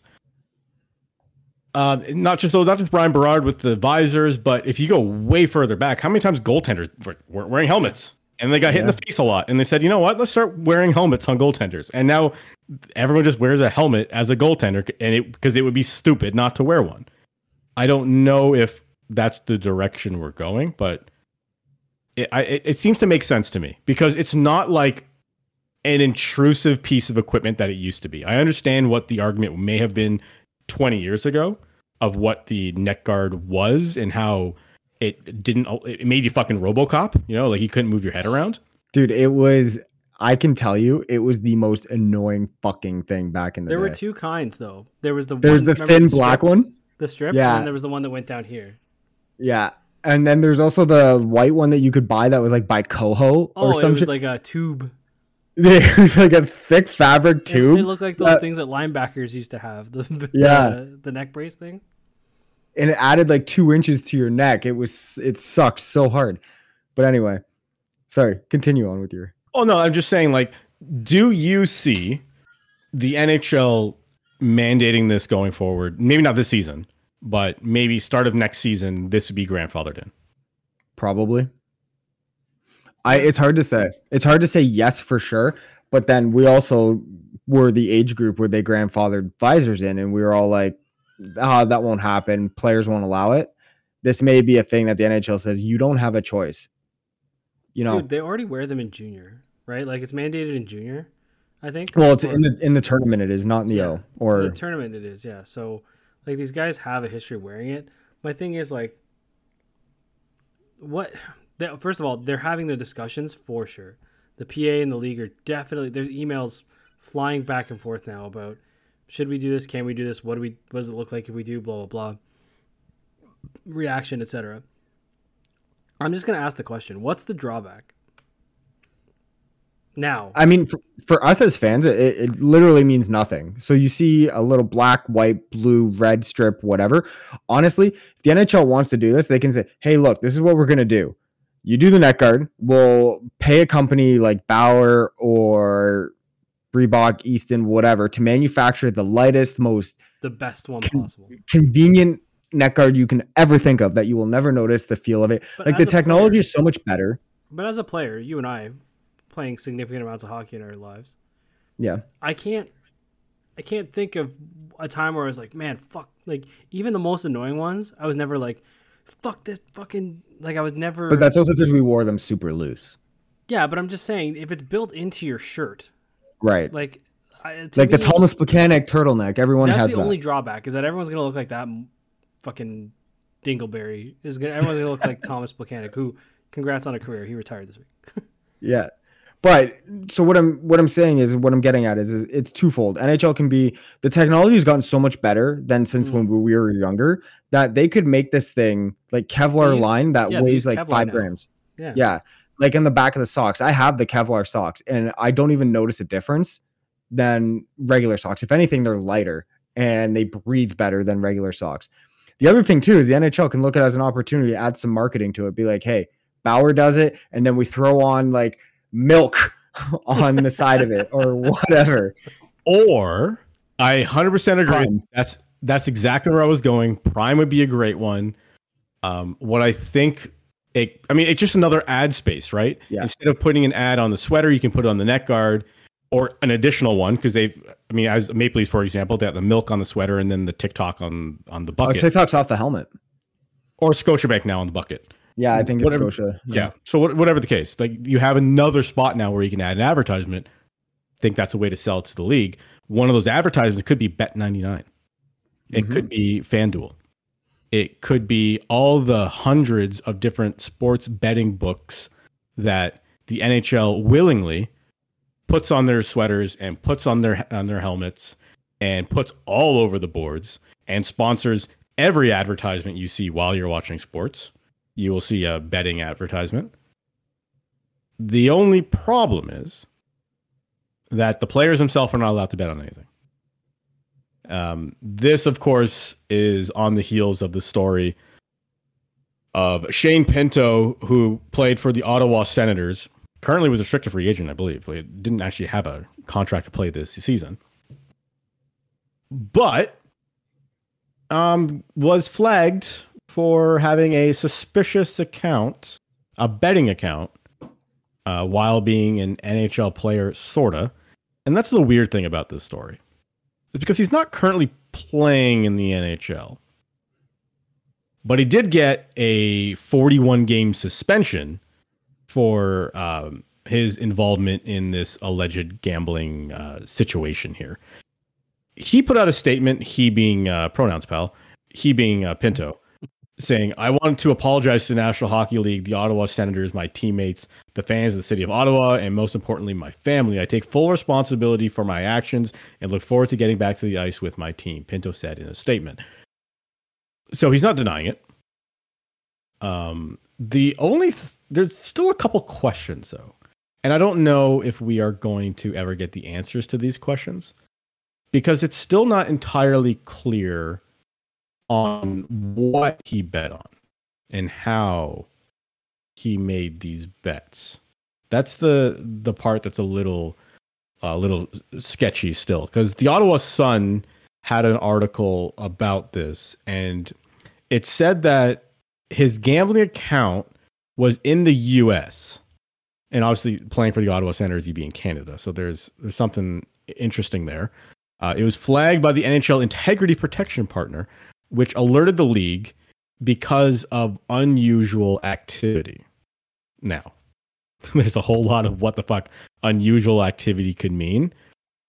What I could presume unusual activity could be is using a VPN to connect to your American service to place these bets. That could be unusual activity. It could be someone using his account for him. So like he's theoretically in the press box in Ottawa. He's not currently playing, but he's at the arena. But at the same time, his account that's registered to him is placing bets at the same time. So it's like, well, you can't be doing both those things at the same time.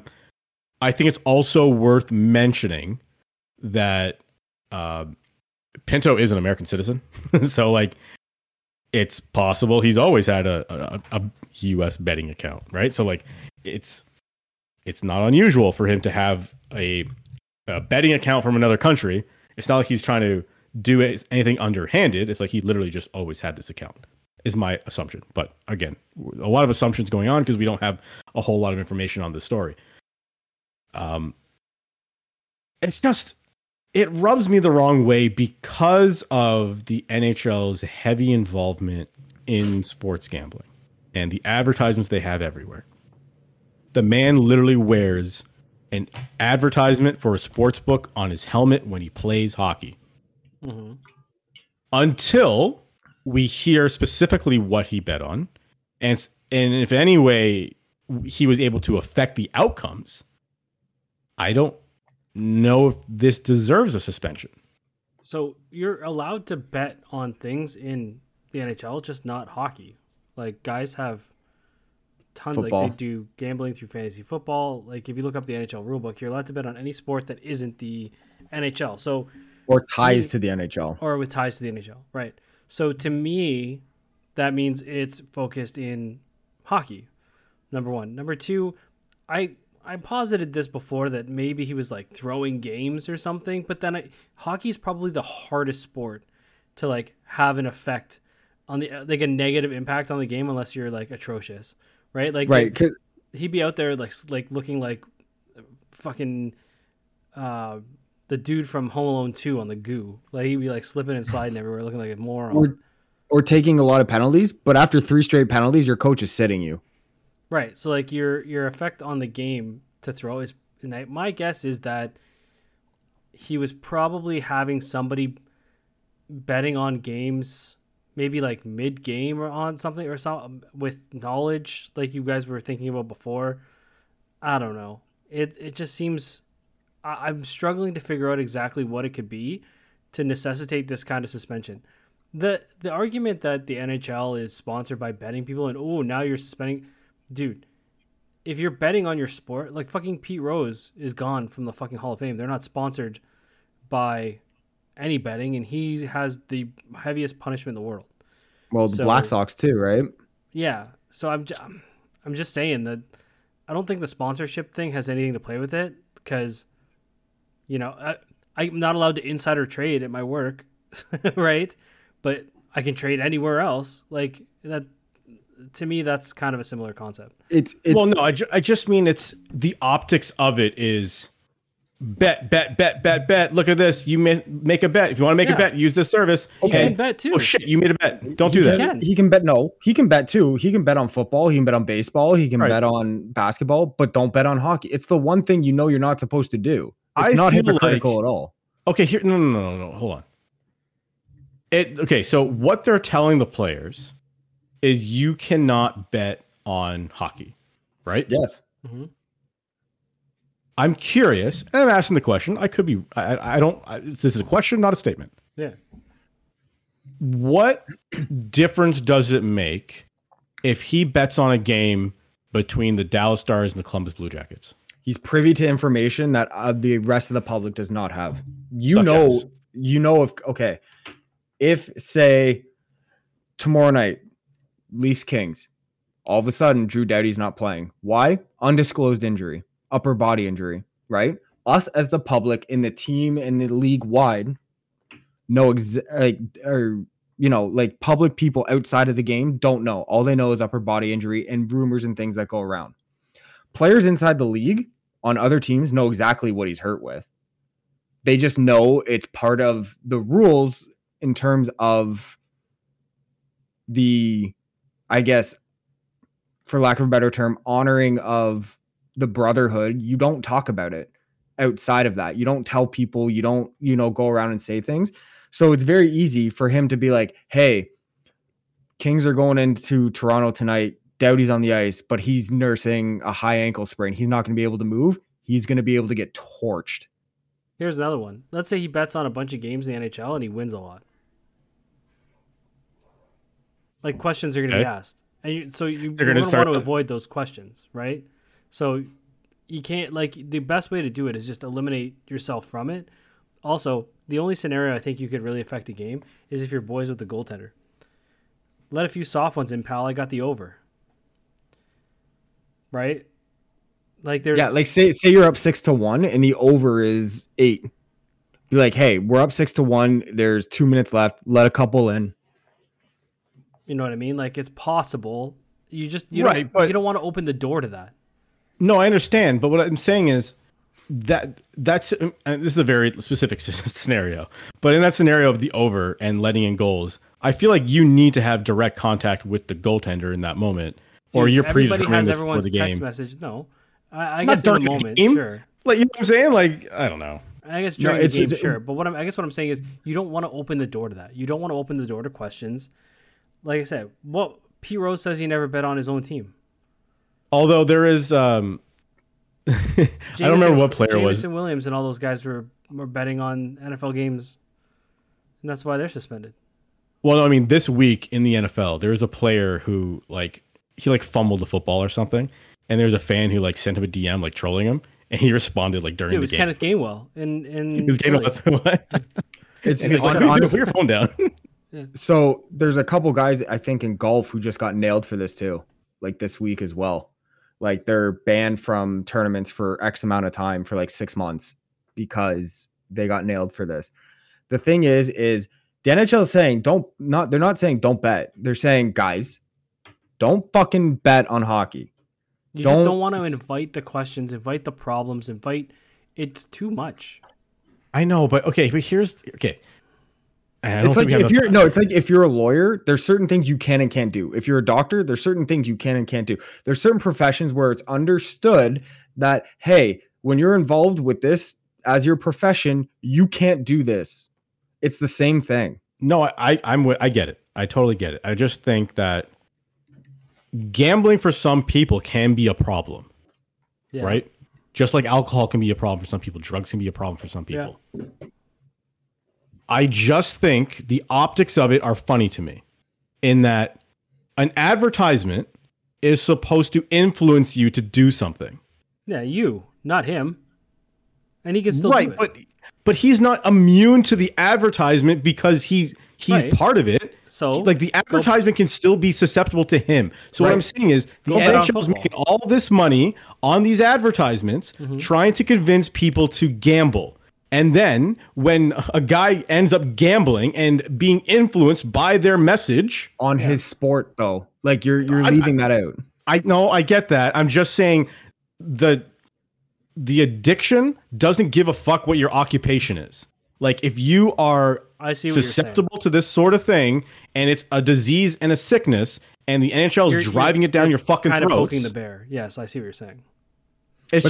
By that context, then they should not allow alcohol advertisements. No, they probably shouldn't. They probably shouldn't. So imagine the optics of that, though. Imagine the optics of a player getting in a drunk driving accident. Ask Danny Heatley. But this is before, and so a good example. But I mean, now take a Danny Heatley example in today's modern day of a guy who's wearing, insert beer brand here on his sweater, and that happened to be the product he was drunk with that he ended up smashing his car around, and that car happens to be a sponsor as well. I'm fairly certain that car sponsor would say, what the fuck is going on here, NHL? So there's And again, you I can do say, well, you understand. shouldn't be driving drunk. Of course you shouldn't be driving drunk.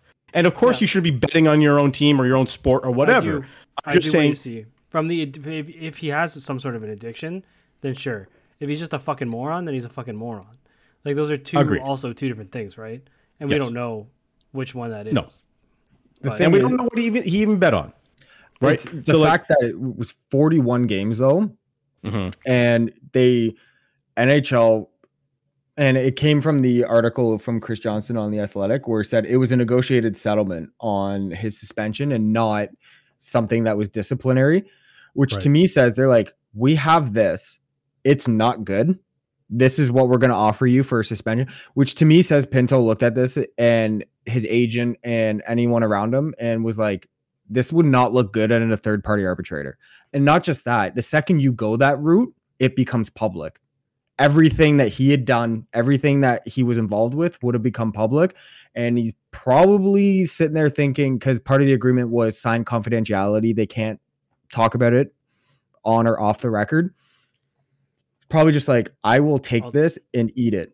I'll tell you now, he's also going to take a qualifying offer too. Oh yeah, that discount he's going to get off, which now makes more sense of why he wasn't signed in the summer, because they started this investigation in the summer, and it's not like the NHL sat there and was like, we're going to investigate this and not tell the Senators.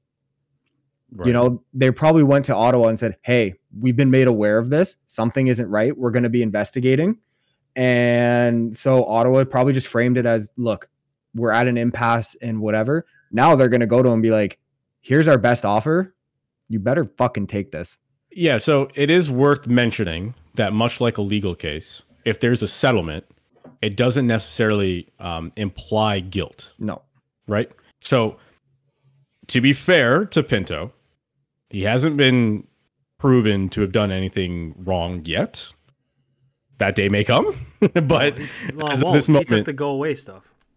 Right. So, I'm just saying, before we crucify this guy, to be fair. But I don't think you take that if there's nothing there. You don't accept the 41 game suspension. You might just to put the thing to rest too. That's what I'm saying. You have to or to protect other people who may be involved in the whole rig. Because again, if he's betting using an American service, there has got to be at least one other party involved. Yeah. Yeah. So yeah, I'm just saying, he's not necessarily guilty until he's proven guilty, but he probably is guilty. It's not a good look. We don't know. It's not a good look. We don't know what officially he did, but we do know they had a 41 game suspension.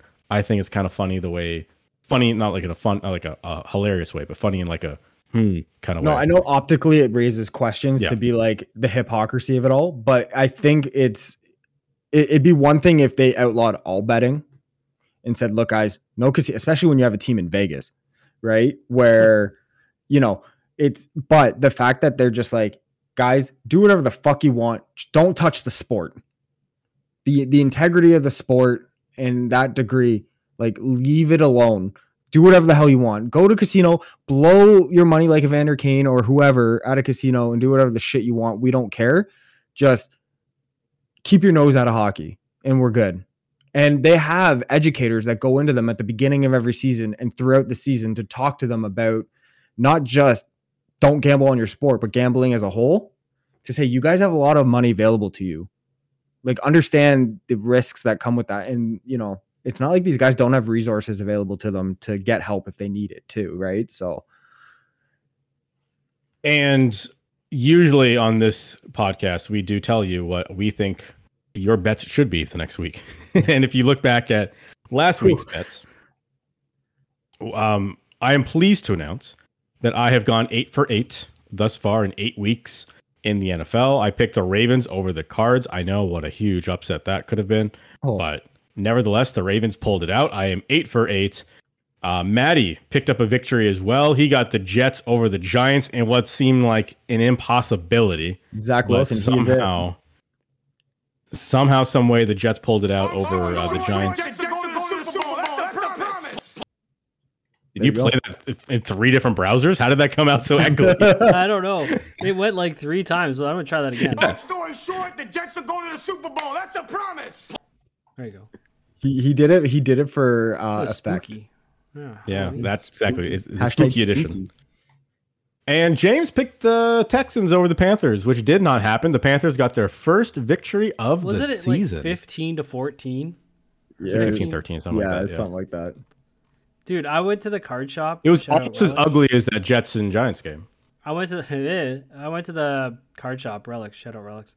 And I was talking to my boy there, David. I was saying, man, I took the Texans over the Panthers because the Panthers are garbage. And he's like, but the Panthers are due. And as soon as he said that, I looked at him and I was like, Fuck you. motherfucker, you're right. The Panthers are due. And you know when you have that moment where you're just like, oh shit, like I left the stove on? That's what it felt like. I was like, no, the Panthers are due, and they were. So, but in the survivor pool that I'm in, I took the Chargers. Okay. Well, that's a good pick. Coming off 2 losses, going against the Bears. That's Hammered. Murder. Yeah. That was the closest thing to a sure bet you probably would have had outside of picking the Ravens over the Cardinals. As usual, we are recording on a Monday night, so we are unaware of the score of the Lions and Raiders game that is going to be taking place, in about an hour from now.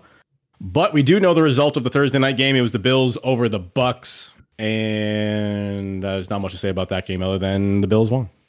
Well, actually, the Bills look supremely human. Baker Mayfield has been played better than anyone expected this season. He made a couple throws I thought he had no business making that game. But the Bills look incredibly beatable week to week. Can we not, I don't think they're in the talk of Super Bowl contenders right now, in my mind. They haven't looked good. Like, they've been winning games. They're 5-3, but the 3 have been rough and the 5 haven't been convincing. And I tell you, if Chris Godwin had looked towards his quarterback, right, that game would have been a Bucs win. Yeah. Because everybody went down like they'd all been shot. Bills were down. Bucks were down. And it was Chris Godwin left standing. That man wasn't looking the right direction. And he could have caught that ball. But don't be surprised. I would be... Chris Godwin could get moved. And I think Chris Godwin would be incredible on the Cowboys or the Chiefs. I think either... Well, the trade deadline is on Halloween. So we are not far away from that being a possibility. A team that has been in a lot of trade conversations is the Dallas Cowboys, who would move on to being 3-0 at home with their victory over the Rams. They're 5-2 on the season. Dak Prescott, 4 touchdowns for Dak Prescott, 300-something yards. Sitting on most people's benches, I bet, because no one trusted him. I dropped his ass. Oh, yeah. Okay. In another league. I dropped that motherfucker, and now he's out there throwing bombs. Yeah, well, he's due one insane week like that per season, so I still don't believe in him. Though I heard the rumor was that they Derrick Henry would be an option for them, but I heard that the Titans have no interest in trading Derrick Henry, which is really fucking weird. Well, which is considering that Tajon Spears is getting the snaps. I feel like the moment they traded AJ Brown, they should have said, "Okay, we're done. We're folding it up. We're giving up on life." But yeah, losing Ryan Tannehill to injury. AJ Brown obviously has been gone for a couple of years, but Derrick Henry, that's not getting this. He's still getting some snaps, but he's sharing a lot more snaps than he normally would be, which I guess is what we're getting at. But yeah, a lot of rumors said that he may be a Dallas Cowboy, he may be a Baltimore Raven. I don't see the fit there for the Ravens. It'd be cool as shit, and I would buy a jersey immediately, but I don't see that happening. Someone who's going to be a team to watch during the trade deadline today is the Minnesota Vikings, who did defeat the Green Bay Packers in Green Bay because the Packers are just an absolute unmitigated disaster right now. But in doing so, they also happened to lose Kirk Cousins to a torn Achilles tendon, who had to be on the phone immediately to a former Green Bay Packer in Aaron Rodgers to see if he can also get on the, I don't know, Aaron Rodgers superhero serum. The text is WYD. What you doing? Are you up? Yeah, you got the 3 a.m. you up text. Yeah. Can you give me the number of the doctor? He's going on the darkness retreat with him. Yeah, Huska. Yeah, honestly, trouble for the Vikings. Honestly, we've been talking about it for a number of weeks now. He's going to be traded to the Jets. He's going to be traded to the Jets, right? Yeah. Well, you feel for the dude because he's arguably putting up the best numbers of any QB in the league throughout the first 8 weeks. And he just one, they have no defense to stop the ball. And two, outside of Jefferson, he had no one, but he was still making shit work. Yeah, he had. Listen, everyone's saying Madison, blah blah blah. The real stud coming out of the Vikings is Jordan Addison. So I don't think the. And we were talking earlier about whether they will rebuild, if Jefferson would stick around. Listen to me. If the Vikings tank, and listen, the Panthers, if they get a draft pick, they're not moving on from Bryce Young. They're going to trade that draft pick. I'm telling you, if the Vikings get Caleb Williams, there like it might not be a rebuild. There might be something there. So I don't know that man's going to be on the block. The Vikings could be in for a quick turnaround, but they do need D. Their D is atrocious. The thing is, like, they're still right there. Like, it depends on the outcome of the game tonight. Who's the backup in Minnesota? Yeah, who's getting the snaps now? I mean, if you consider, because you never really can tell, because you feel like they may end up going and making a trade. So, like, who theoretically should be getting it? It's Jaron Hall, but like, who will actually? Yeah, exactly, right. So, Jaron Hall is the guy who's going to have to start, because the only other quarterbacks they have on the roster is Nick Mullins, who's hurt, and Kirk Cousins, who's hurt. Like, he's literally the only quarterback on the roster right now. So, does that mean there's is there a phone call to the Dallas Stars about Trey Lance?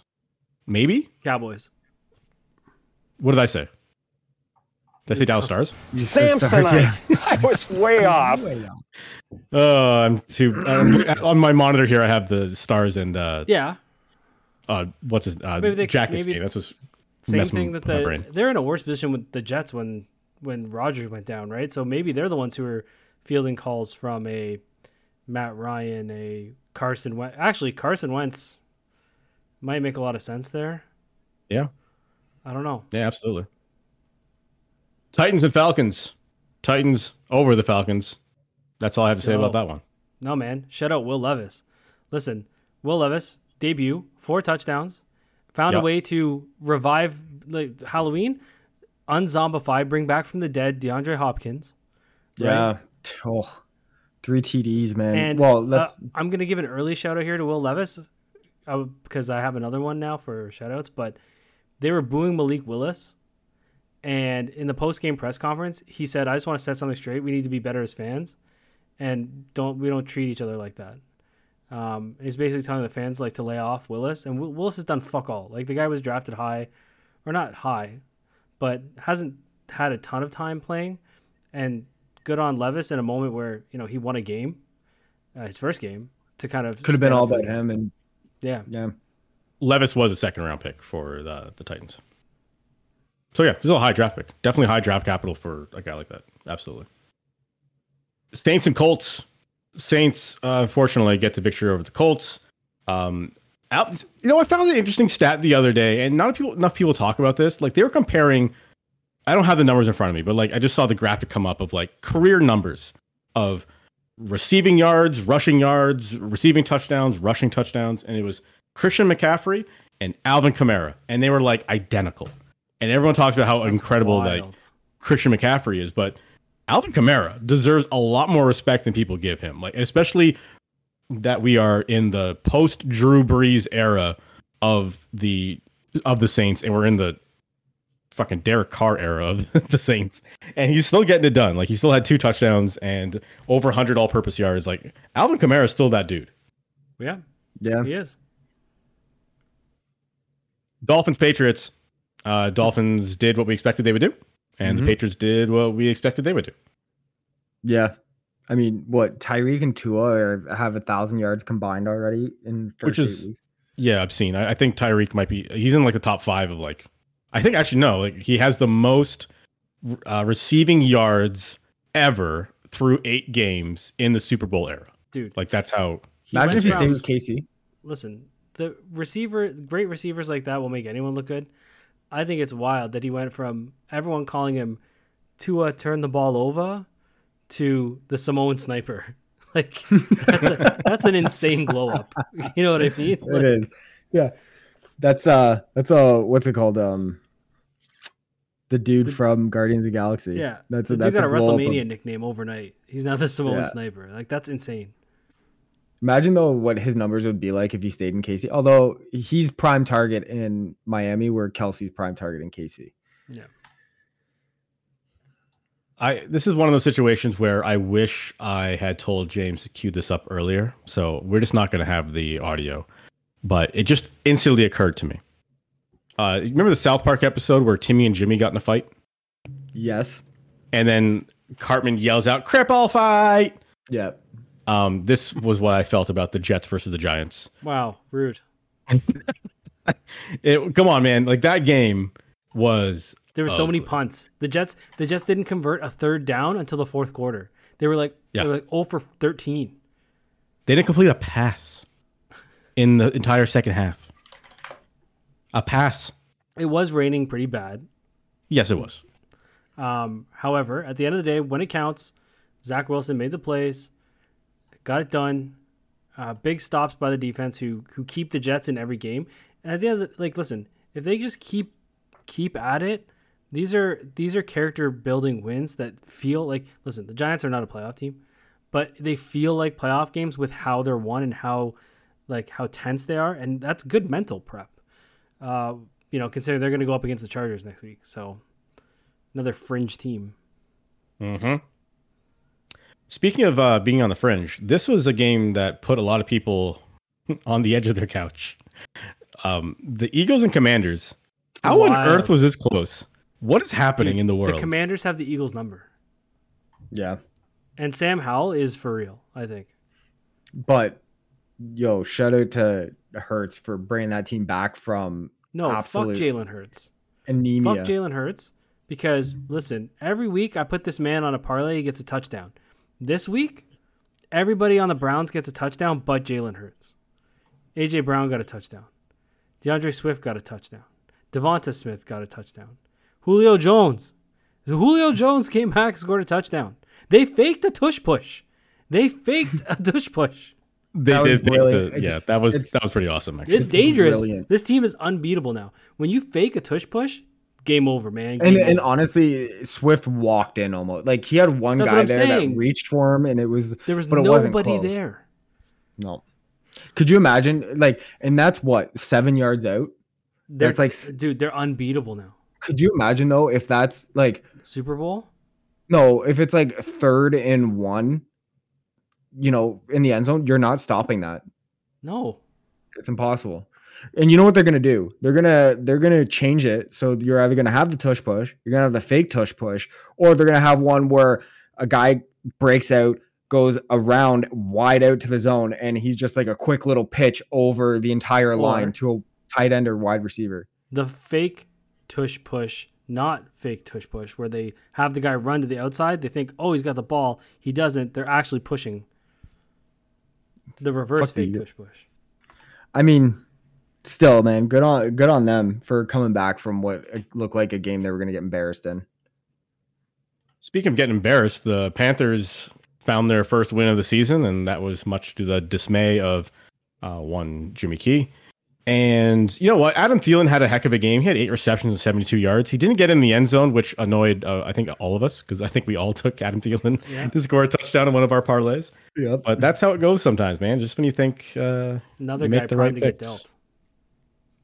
Dealt. Yeah, he's had a incredible resurgence in Carolina, and I think there's a contender who's strongly looking at Adam Thielen right now. He would look great. The Panthers are 1-6. He would look great in Kansas City. Yeah, maybe. We'll get to Kansas City in a second. The Browns and Seahawks was a very fun game to watch, actually. Mm-hmm. The Seahawks did win. Thank you very much. I appreciate that as a fan of the Baltimore Ravens. The Chiefs and Broncos. Oh, What is okay? let's ride. There's a real thing happening here of Taylor Swift shows up, and so does Travis Kelce. Taylor Swift doesn't show up, now that it's Travis Kelce. Now, I can't entirely blame Travis Kelce. Obviously, Patrick Mahomes got to get him the ball, and Mahomes supposedly was dealing with an illness going into the game too, so that probably has a lot to do with it. Going into Denver is never easy. Altitude, stuff like that. Horses, let's ride, whatever. Horses. Things, stuff, ultimate. Loud noises. Yeah. You know what? It's they're saying something where Kelsey on like Friday was in Texas watching the baseball game, and Saturday he was somewhere else, and they were just like, maybe the dude's partying. He's partying a little too hard. Dude, have you watched Shorzy yet? Full season? No. I haven't. No. Oh, then you won't understand accountability, boys. Need to have your legs in the third period. Oh yeah. Okay, that's like episode 2. Yeah, I did watch that one. Stop smashing ass. Yeah. We need your legs for the third period. Yeah, Kelsey, we need your legs for the fourth quarter. Don't spend all night smashing ass, hammering ass. I mean, that was kind of the premise of, I think, Creed 3, or maybe it's Creed 2. One of the Creed movies. I remember Rocky Balboa saying to the new Rocky Creed. movie. Well, Rocky was in Creed. Yeah, but he wasn't in Creed 3. He might have been. Yeah, so it might have been Creed 3. It might have been Creed 1 or 2. I watched them all recently, so they're all blurring together. But there was that scene where he's telling him, like, nope, don't have sex with what's her face, with Valkyrie. Like, nope, don't do it, because like you have to be ready to have this fight. And I don't know what the fucking like, what's the word I'm looking for here? The actual science behind it. But he's Rocky Balboa. Let's look Rocky Balboa in the eye and tell him he's wrong about boxing. Right. He'll punch. What the fuck's wrong with you? Yeah, absolutely. And people need to be this generation. They need to be afraid of being punched in the face. Like that fucking security guard that's going around. On Exactly. I don't know what happened in that scenario, but looking at the dude who got punched in the face, yeah, you know what? Probably deserved it. Very punchable face, that dude. Heads up. We're tight for time. We got to run. Yeah. Ravens over Cardinals. Good for you. Cool. Yep. Happy for awesome. I'm happy. Except I'm happy fuck about Lamar that. for not scoring a touchdown. Yeah, I'm not happy about that. That's for sure. As someone who has Lamar Jackson on their fantasy team, I'm very upset about that. Bengals and Niners. Bengals spanked the Niners as I expected. Yep. Purdy is showing that he is not that great, and Joe Burrow is showing when he's healthy, he's still a top 5 quarterback. And it's Jamar Chase too. It's going to be very. That's a tough pill for the Niners to swallow. I wonder if they're in their own heads now. Yeah, 3 straight. That's tough. And then the Chargers pumped the Bears because for whatever reason the Bears decided to abandon the thing that works for them, and they said running wins us games. Let's put Foreman on the bench then and use some random dude no one's ever heard of. He's going to score 2 touchdowns for some reason. I honestly, the way that game started, I felt like the Bears were thinking, shit, we need to stop winning games. What are we doing? Yeah, we need a high draft pick. We need to stop this. They had a high draft pick. They had it last year. I know. Still, you can always get more. It's never a problem to get more high draft picks. That's all from week 8. Now we need to build a parlay.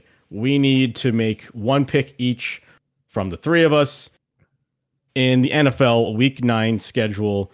If you recall, 1, 2, 3 times this season. Only 3 times. 3 times this season we have been right on our parlay build. Now it's not exactly a parlay build. What we're doing is every week we are picking what we think is a sure lock bet. However, we can't reuse the same team over again. So, gentlemen, I don't know if you have one queued up already. If you don't, I'm going to go. Yep, go ahead. I already forgot who I'm taking. James, go ahead. Oh, you know what? There it is. No, I don't have it. Go on, James. I'm taking the Saints over the Bears. The Bears fucking suck. Damn it, that was one of those. I now remember what team I wanted. Okay. Okay. I'm taking the Saints. I deserve it. Like, fuck you. Fair enough. I'll give you the Saints over the Bears. Maddie. Have I taken the Eagles yet? You have taken Jags, Browns, Dolphins, Cowboys, Chiefs, Bills, Niners, Jets. I'm taking the Eagles over the Cowboys. Ooh.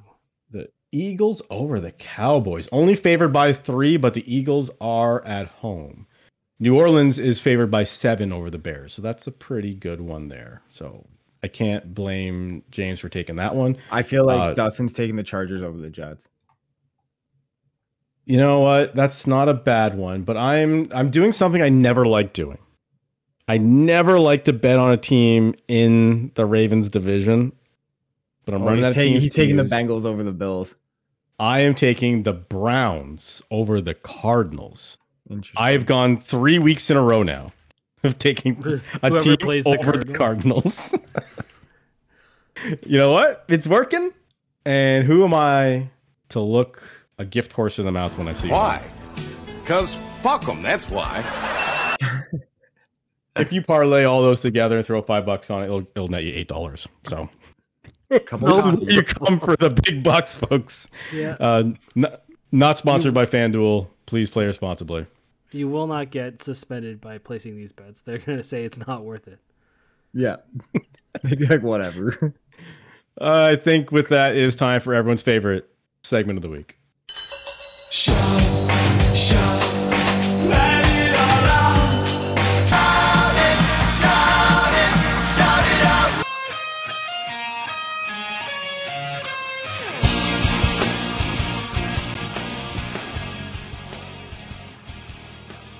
That's right. It's time for everyone's favorite segment of the week because it's a segment where we get to hear Mercy Drive's original version of the song for the Tough Enough series that Maven won in season 1. Yeah. Who wants to go first?